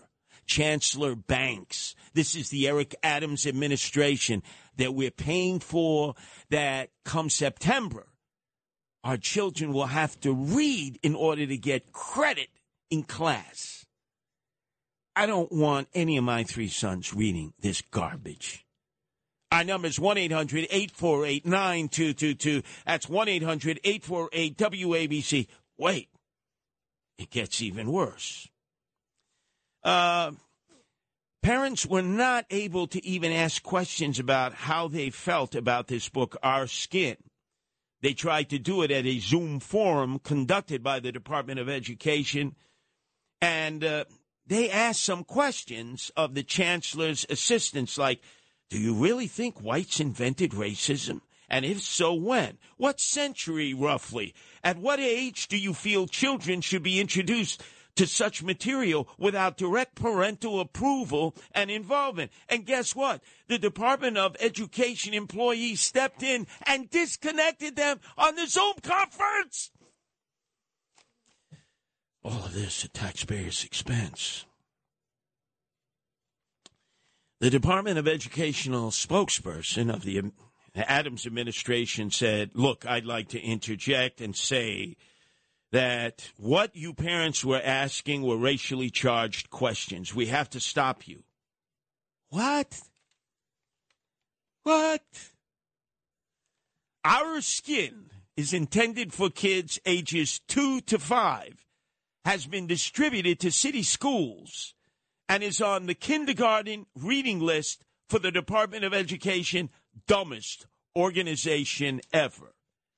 Again, the premise of this book that our children will have to read in order to get proper literary credit, Our Skin says that white people invented the concept of race to claim that they are better, smarter, prettier, and that they deserve more than everybody else.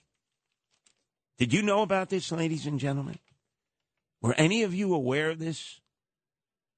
The mayor, the swagger man with no plan, won't answer questions about this. Neither will his brand new Chancellor Banks. Anybody out there know about this? Anybody outraged? Or are you just like, oh, well, you know, that's the way it is. I guess it's time to pack my bags and move to North Carolina, South Carolina, move to Georgia, Florida, Texas, Tennessee, and parts unknown. How about we stay and we fight for what we know is right, and we improve and we don't move, and we don't let them do this with our tax dollars. Without us, they don't get $36 billion to be able to have patronage appointments. Our number is 1-800-848-9222. That's 1-800-848-WABC. So one of the parents emailed Chancellor David Banks, and she wrote, I grew up in Brazil under military dictatorship, but until last night, I had never been told by a government official that I could not ask a question at a public forum. Achtung!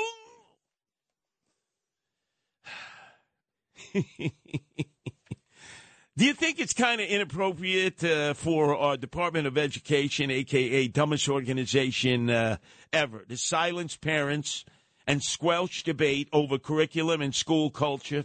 This is all enhanced by what we heard Randy the Weingarten say. You know, who's now the head of the AFT, American Federation of Teachers. She used to be the head of the UFT, Union of Failed Teachers. And she, at times, has been a regular guest of the John Catsimatidis 5 o'clock roundtable. And she's very open. She really believes this crap. By the way, speaking of John Catsimatidis, he will be hosting the morning show. Bernard McGurk and Sid Rosenberg are off this Memorial Day, this Monday. So it'll be our owner-operator, John Catsimatidis, and Lydia Saranai, the Albanian bad girl, and I call it the CNC program. It's sort of like, I guess you could say Bernard McGurk and Sid Rosenberg, since they're number one in the morning, say like Coca-Cola. John Catsimatidis and Lydia Saranai in the morning is sort of like CNC Cola, right? It's CNC in the morning. I like that. Wait! It doesn't stop there. There are 7 more books that our children are going to have to read. Did you know this? Of course you didn't. Because you figure, look, our mayor, his number one responsibility is to deal with crime. I agree. That's what he ran on, the law and order mayor.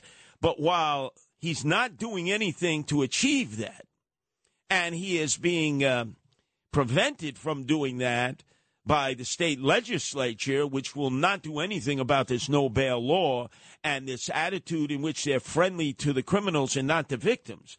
All of this other stuff is being passed at various meetings that you have no say in. They are spending $200 million on this overhaul. Let me give you a book that some of your grandchildren or great-grandchildren will be reading in 2nd grade.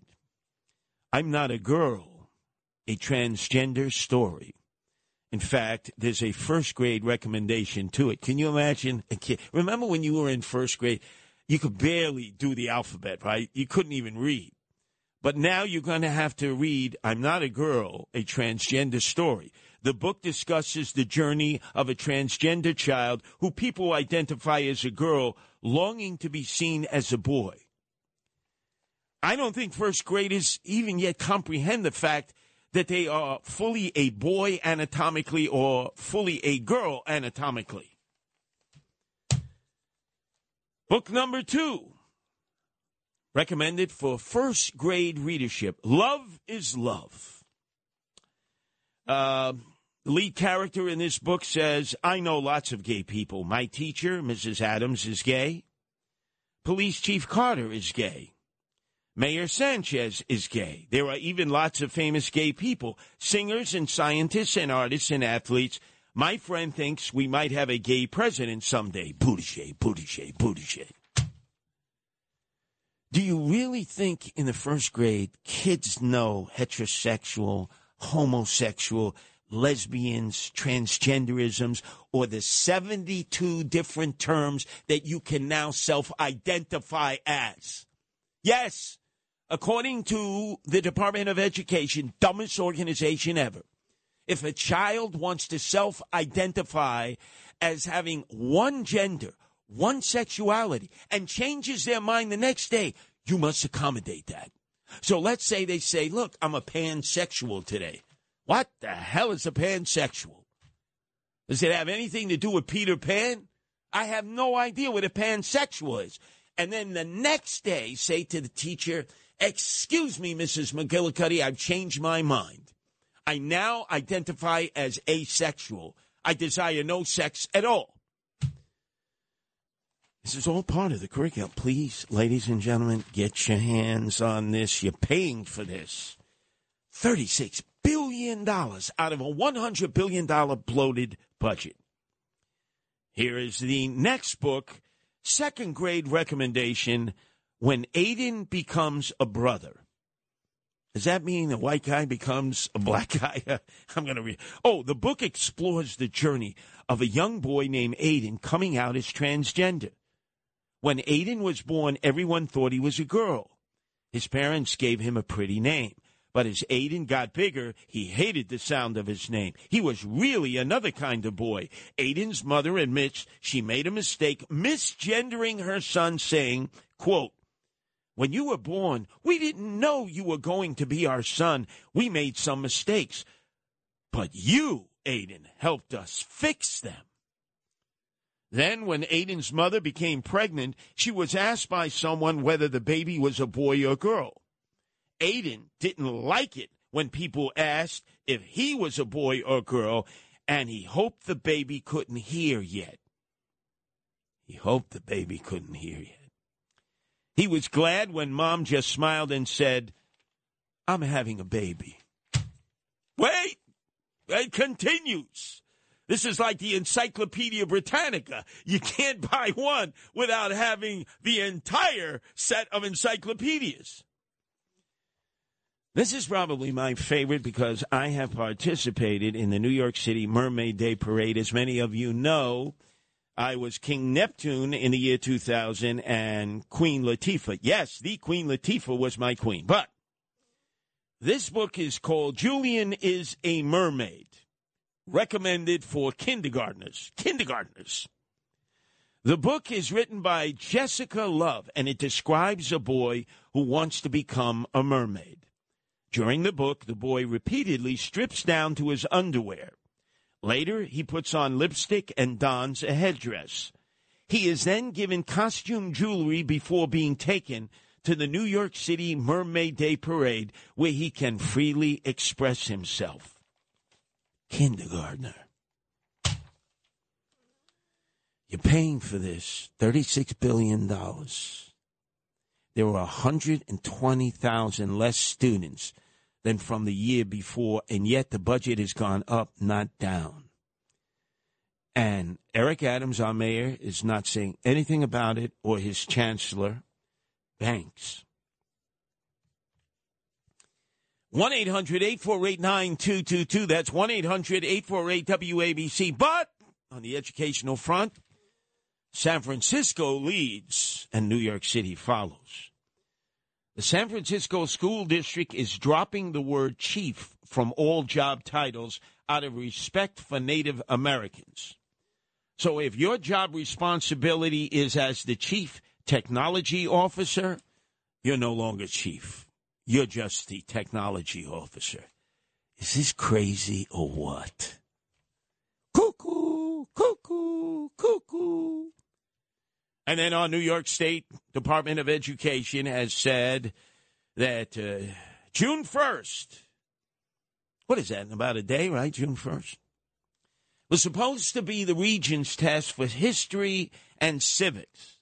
It's good to see they're teaching history and civics because for many years they didn't even touch upon it. Anyway, this Regents has been canceled because the language and content in the test could trigger trauma for students in the aftermath of the killings of the 10 African Americans in Buffalo. I want to know what the specific language is in this test. I already filed a request, and you know what I was told by the governor's office, Governor Holcomb, which stands for nonsense? MYOB, mind your own business. We pay for this too. So the young adults cannot take this Regents, this history and civics Regents, because the words, the language, George Washington, Thomas Jefferson, I'm only imagining, might trigger off trauma for students in the aftermath of the killings of the 10 African Americans in East Buffalo. We've lost our minds. The inmates are running the asylum. It's One Flew Over the Cuckoo's Nest with Jack Nicholson. Yes, and they're Jack Nicholson. All of them at the state level, at the Department of Education, dumbest organization ever. And we're letting this happen. And I will bet you most of you don't even know this is going on because it's all about crime, right? Our number is 1-800-848-9222. That's 1-800-848-WABC. WABC. The founder of the Guardian Angels. A group dedicated to fight crime. On the streets of New York and on the air right now. Curtis Sliwa on 77 WABC. Take him out, bring him out, dead, shot him up, shot up all, hey, 1 gun, 2 gun, 3 gun, 4, your mind is all about crime, on X. It's time to get live like a wire. I said a whole stage. Yeah, Onyx. With their guns in the air like they just don't care. That's what's happening in New York City now. That's why you haven't really focused on the public school educational curriculum. Look, you're overwhelmed. You're planning on moving to Florida, North Carolina, South Carolina, Georgia, Texas, Tennessee, and believe it or not, the Catskills. The Catskills, which was depleted with population, this year reports a surge in population. People from the 5 boroughs moving to the Irish Alps, the Jewish Himalayas, to Sullivan County. See? You see this crap? Yeah, this is a song they sing on Rikers Island. Now, how do I know that? Because I've been locked up on Rikers Island. And once again, what has happened on Rikers Island, the Rock, a 6th inmate has died in New York City custody. This year alone, 20-year-old guy. He's a murder suspect, so maybe some of you are Old Testament. Well, you know, eye for an eye, tooth for a tooth. No. This is out of control. Inmates are dropping all over the place. In fact, a total of 16 last year. You've got 6 this year. They've lost control of Rikers Island, the correctional officers. They don't have control. It's the Bloods and the Crips who control the tiers. It's the Trinitarios, the Dominican gang. It's MS-13, 18th Street. They've lost control. The Latin Kings rule. And unfortunately, our mayor, Eric Adams, has only gone there once since he was sworn in on January 1st. He needs to be there on a regular basis. His appointment as corrections commissioner, a guy named Molina, dollar short, day late. The feds are going to take over Rikers Island. This is going to be an embarrassment to the city. Oh, Molina did do one thing. There's something called commissary. You know, when you're locked up, even in a place like Rikers Island, because you're only there for a few months, usually you haven't been able to make bail, you're waiting to see a judge, waiting to be arraigned, or you've been sentenced to less than a year. So you're entitled to commissary every week. and you have a commissary store near your tier, and you go in there, and, you know, the number one most requested item is honey buns. Oh, my God, honey buns. That's like currency. Forget Bitcoin, forget blockchain, forget cryptocurrency. In jail, it's like honey buns. Ramen noodles, right? Used to be, when cigarettes were legal in jail, Newport menthols. Oh, people would kill for Newport menthols.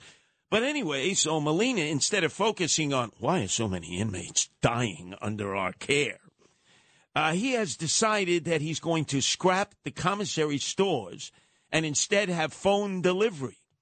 So that means you have phone privilege, which the gangs control. If you're a poo-putt, if you're a Maytag, if you're like a Frank Morano guy with a pocket protector, you never get to use the phones because the gangs control it. In order for you to get to your commissary, they want you to call Amazon same-day delivery. The Amazon guy is going to come up there and deliver it to you in your cell or your dormitory. Who's thinking of this? No Amazon guy is going to go into the joint. The Fed's got to take over the rock. They really do. Anyway, let's go to Jeff in Brooklyn. Your turn to be heard here at WABC, Jeff.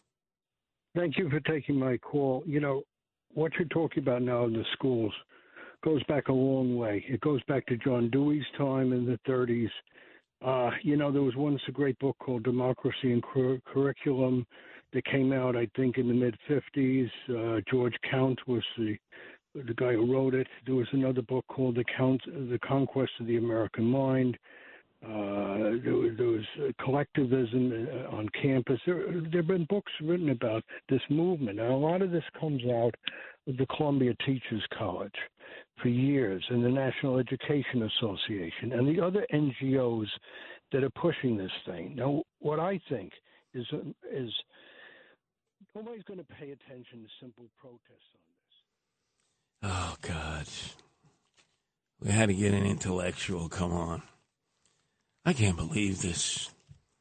This guy's talking about John Dewey. This is John Dewey High School. It's right underneath the L, down the block from Lafayette High School, across from Marlboro High School, right? John Dewey. Look, public education was great.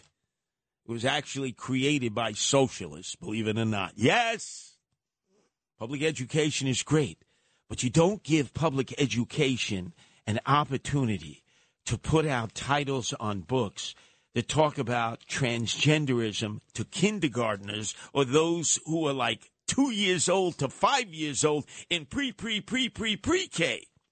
You think Jeff in Brooklyn knows that? He's still talking, right? He's still talking.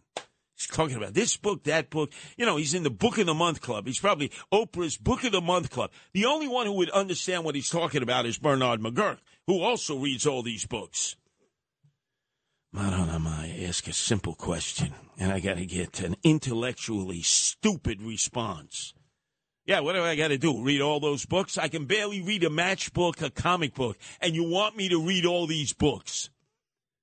Our number is 1-800-848-9222. Let's go to Jeff in Forest Hills. Your turn to be heard here at WABC, Jeff. Yeah, thanks for downing that. I don't know, man. I'm like, holy cow, what's he talking about? Yeah. No, I'm like, I thought you were going to go with him. I'm like, oh, no, this is going to really. All right, so I'm hanging in, I lived, my buddy had a place on 112th and 2nd, right? So across from us was the Jefferson houses. So he had the 7th floor and the roof. So when they were doing my place, I shacked up on the couch for about a month. I tell you, it was a lot of. I'm from Long Island, right? So living there was like cops every night because you hear the, and they were jumping out of cabs. They would, guys around the corner. There was a deli right across the street, a bodega, and they, I never knew what a chopped cheese sandwich was till I moved up there. Wait a second. Jeff, you discovered the chopped cheese sandwich in the bodega on 112th and 2nd, which I've been to many times after armed robberies of that place. Did you put the Did you put the hot sauce on the chopped cheese sandwich? Well, I didn't know that until I heard a Latina she went there and ordered and hot sauce, and I smiled at her. Yeah, put a hot sauce on mine too. Like I knew what I was doing. By the way, Yeah, remember, Jeff, oh. it was in the middle of the campaign against Donald Trump to be president. Hillary Rodham Clinton, in order to show that she was fly, hip hop, and happening with what is that? Hot 97. More guns, more drugs, more drive-bys. She had to pull out of her bag when she was doing the interview the red hot sauce. You remember that, Jeff? This hot sauce, yeah. Yeah, she had yeah. Yeah, we really believe she walks around with hot sauce in her Prada bag? No, I always wanted to call her bluff face to face, see how she holds a piece of pizza, how she... Now, hold on a second, Jeff. You are not going to digress. What the hell was a white boy from Long Island doing in the Jefferson Projects hanging with the homies? I lived across the street outside the projects, actually. Yeah. No, wait a second. That's East Harlem. That is a rough area. We're not talking the part with the Mexicans. We're not talking the part with the hipsters and millennials moving. That is hardcore. What were you doing there, Jeff? I used to walk through the park, come out by Rayos, walk up through the Pleasant Avenue. Matter of fact, one day I came home. I said, "Yo, Mick, they're building something over there. I don't know these guys, Italian dudes over there with wood." He's laughing. He goes, "Bro, that's a Jeter." What the hell is that? He goes, "You'll see. They're going to have a feast." Yeah, I got stories about that. It was a good area, man. We went to the feast. Oh, so you went to, you went to Julio, where they were lifting the statue. Yeah. Julio. Did you have the muscles to lift Julio, or did your three-piece set drop when you lift Julio? I didn't lift. I just, meek. I said, whoa, look, I'm, like I said, we're two Irish dudes hanging out over there. They thought we were feds. And, there's a lot of cool. I actually knew somebody over there. But, hey, wait a second. That's right on Pleasant Avenue. Those are the days of Fat Tony Salerno, who Michael Buttigieg, Rudy Giuliani put away triple life without parole, head of the Genovese crime family. Yeah, I saw a guy one afternoon. He was sitting outside on a folding chair. He had the AM radio, getting sun, listening to the Yankee game. You would have thought you were in the 70s. Yeah, no, and having the sausage and pepper sandwich there. On the beach. Yeah, so we're on the roof, and we lived in this was a private house, right? Across the street from the Jefferson houses was a private house. So we had the 7th floor roof right. So we'd go up there and drink beer, hang out. So we'd see the cops coming up on the roofs because, you're looking around, you're looking up, you could see the heads sticking over when they hit the top of the roof. So he's like, oh, yeah, those guys are doing verticals. I don't think anybody knows what that word is, but I heard you say it a few times, so that's why I think. Oh, yeah. Well, let me explain to the non-cognoscente. In the Jefferson Housing Projects, you have a PSA unit. Those are housing police. They're NYPD. But for years, they would have to do verticals. They would have to start at the bottom of the stairwell and work their way up, sometimes 20 flights, because that's where all the thugs and thugettes would hang out. They would bust the lights so that if the working-class people of the project were coming home, especially on payday, they could rob them there because then they would vandalize the elevator so that would not work. And so that was a mugger's delight. And now the cops no longer do it because they had a rookie cop in the Pink Housing Projects, I think, on Linden Boulevard in East New York, who went up the stairwell, freaked out, got nervous, pushed the door open with the gun while he had his finger on the trigger, this rookie cop, an Asian cop, and blasted this guy into the hereafter who was just innocent, who was trying to come down the stairs with his girlfriend, because guess what? The elevator had been vandalized. So now they don't do verticals anymore, Jeff. That's horrible. That's horrible. That's the first thing he should reenact. You have to do verticals. Imagine you're living in these huge complexes. There are 300 NYCHA public housing projects in the city. In Brownsville, never ran, never will. In Brooklyn alone, there are 18. If the cops do not do the verticals, then the gangs control the stairwells, which mean they control the projects, which mean that the elderly are entrapped in their apartments, and they're working class people, because a lot of working class people live in the projects. They pay rent. There are others who pay no rent or they subsidize rent, get mugged on a regular basis. And we can't permit that, Jeff. No. That's not permittable. No. Now Well, you 'cause still, I lived there, you and I still, seen it wait a firsthand. second, wait. I'm a Weisenheimer. I lived there. I seen it firsthand. You live there. You're two Irish guys. What the hell you live in? Yeah, well, he lived there long. I just stayed there. I was there about 2 months waiting for my place to get done. No, I know you're shacked up there. I understand, but 112th and Second Avenue. Come on, you sure you guys? I used to walk the dog. No, I'm We had- sure we you had did. dog. The pit bull terrier, the Rottweiler, to protect your stash. The little pit. And wait. everybody knew it. You had a pit, right? Yeah. Yeah, see, now we're getting closer to it, Jeff. You're at 112th and 2nd Avenue. You got your freaking stash there. You two white guys, they think you're 5-0 cops, you're undercover, you're feds, and meantime, you're making mad money. I wish it was like that. I was holding a sledgehammer. Yeah. Sledgehammer. Oh, man. And a shovel, Jeff, let me ask you a question, Jeff. Yeah. Why do you run this game on me? Why do you use technology on me? You know, Jeff, I know the deal. I know, but it's not like that. I would listen. I tighten you up. I tell you the truth right away. Yeah, sure. Do it on the Bible. I want you to do it on the Talmud, the Torah. I want you to do it on the Quran. I'll smoke a blunt and drink a brew, but my parents didn't put me on this earth to sell weed. If I strapped you to a lie detector test now and asked you one question, you'd be blown to kingdom come. You're funny. You see, I should have been a cop, good cop, bad cop. Just let me in there. I'll sweat him down. Because I've heard every ruse in the world. So think about it. Jeff, two white Irish guys, 112 2nd Avenue. They got a pit. They got a stash there. I know they got a stash there. Kukina, right? Because nobody's going to expect them. Oh, 5-0 undercover. FBI, forever busting Irish and Italians and Islamists, right? So they got the perfect cover. Their complexion is their protection. Oh, I was just there a few months. Yeah, sure you were. Our number's 1-800-848-9222. Now, do you think Frank Morano could have sweat down those guys? Of course not. Frank would have. It's quite plausible. It's quite believable. Yeah, you should come out here to Staten Island here. Oh, yeah. Oh, Stapleton Projects, yeah. Oh, absolutely. Oh, no, Mariners Harbor. Yeah, yes. They're going to get over on me. Don't even try it. Because I'm going to drop you with words. I'm not going to pop you. I'm going to drop you with words. The brothers try to do that all the time. They see me, white boy, they say, come on, that was the 60s and 70s. We'll get over on this guy like a fat rat. Try it. Let's go to Robert in Manhattan. Your turn to be heard here at WABC. Robert. Good morning, Curtis. I find your discussion about what books should and shouldn't be read by kids in school interesting for a lot of reasons, not the least of which is that I taught history to high school and college kids.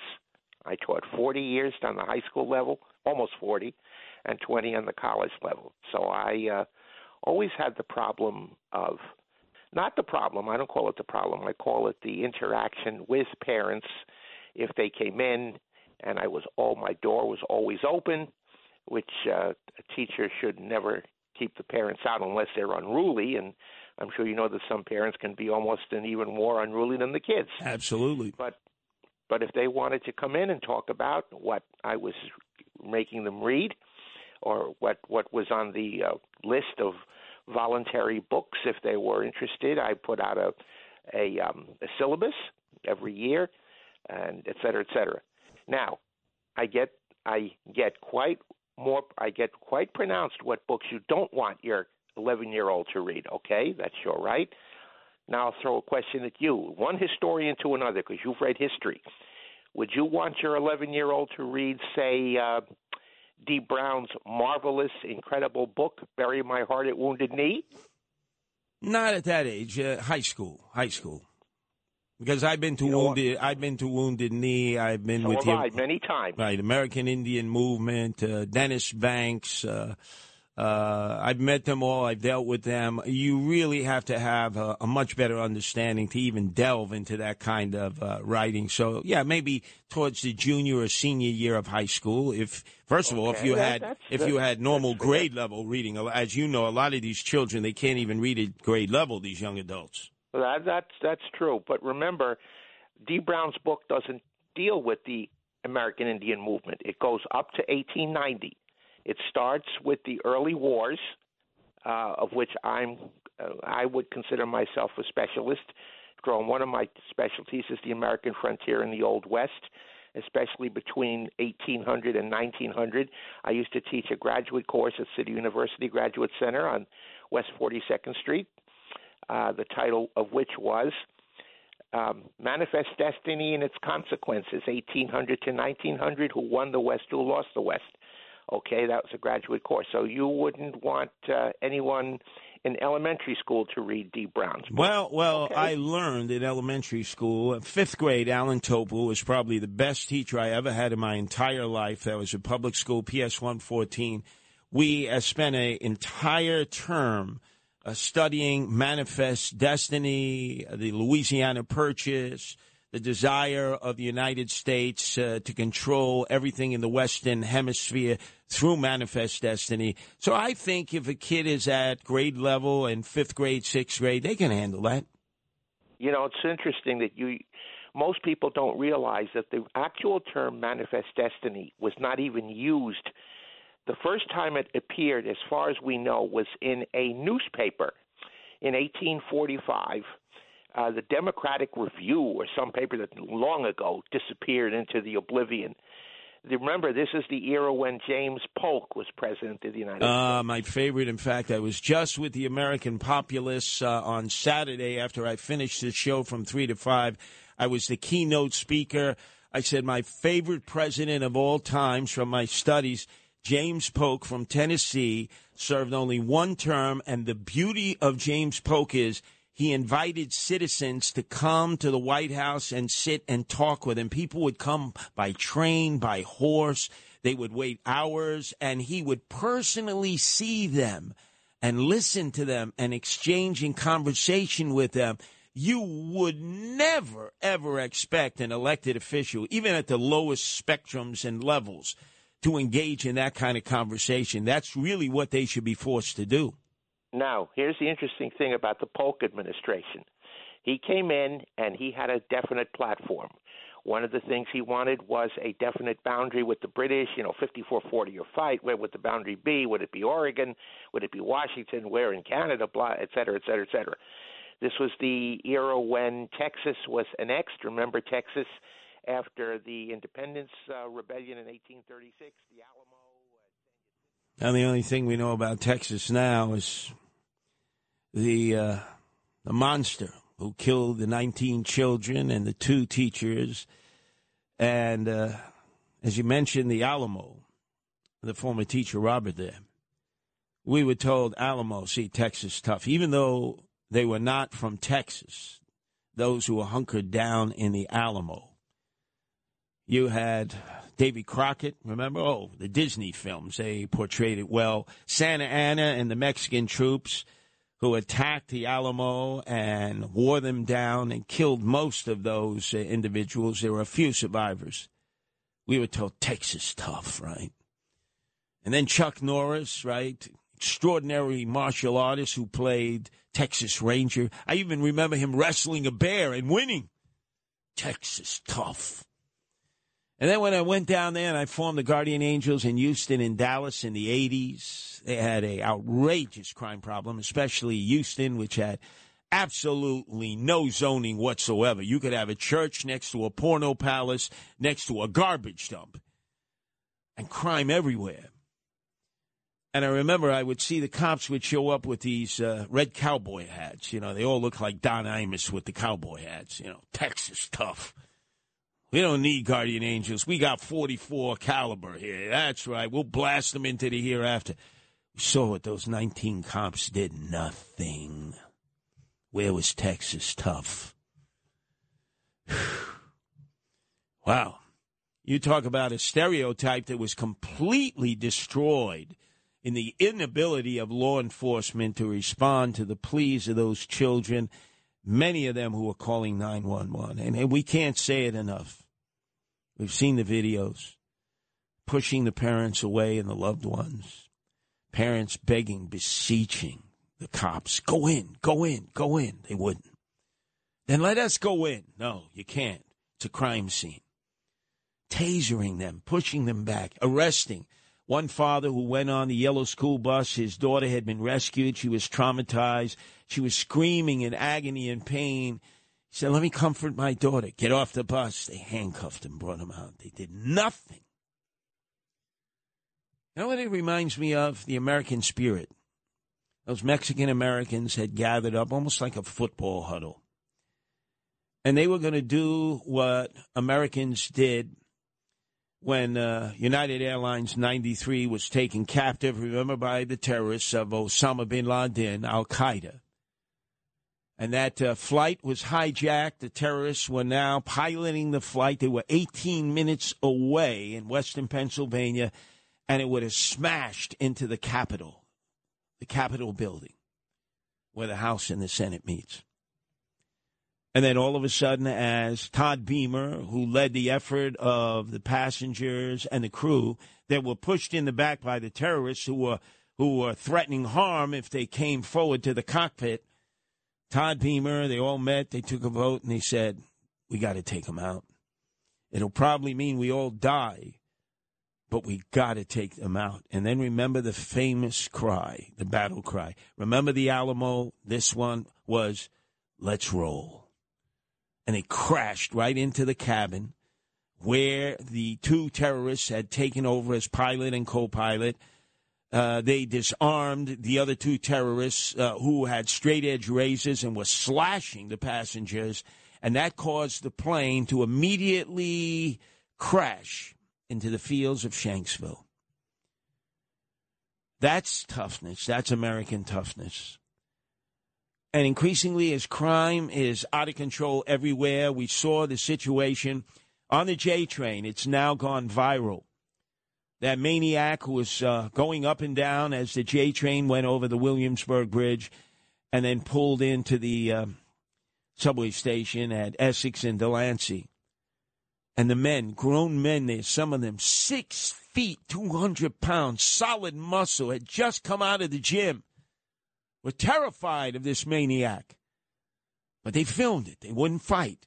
And then, remember, he reached out as a woman tried to get away. He says, where are you going? Get over here. And he grabbed her by the head. She was lip-syncing. She was saying to her, please, help me, save me. He's going to kill me. He's screaming invectives at her. He's kicking at windows. Those men could have taken him down. They were cowards. They were cowards like the 19 police officers outside of that school. Unfortunately, everything I grew up with in America is coming unglued. I thought Texas tough. Cops are tough. They're proactive. They're not reactive. Citizens will band together and do the right thing.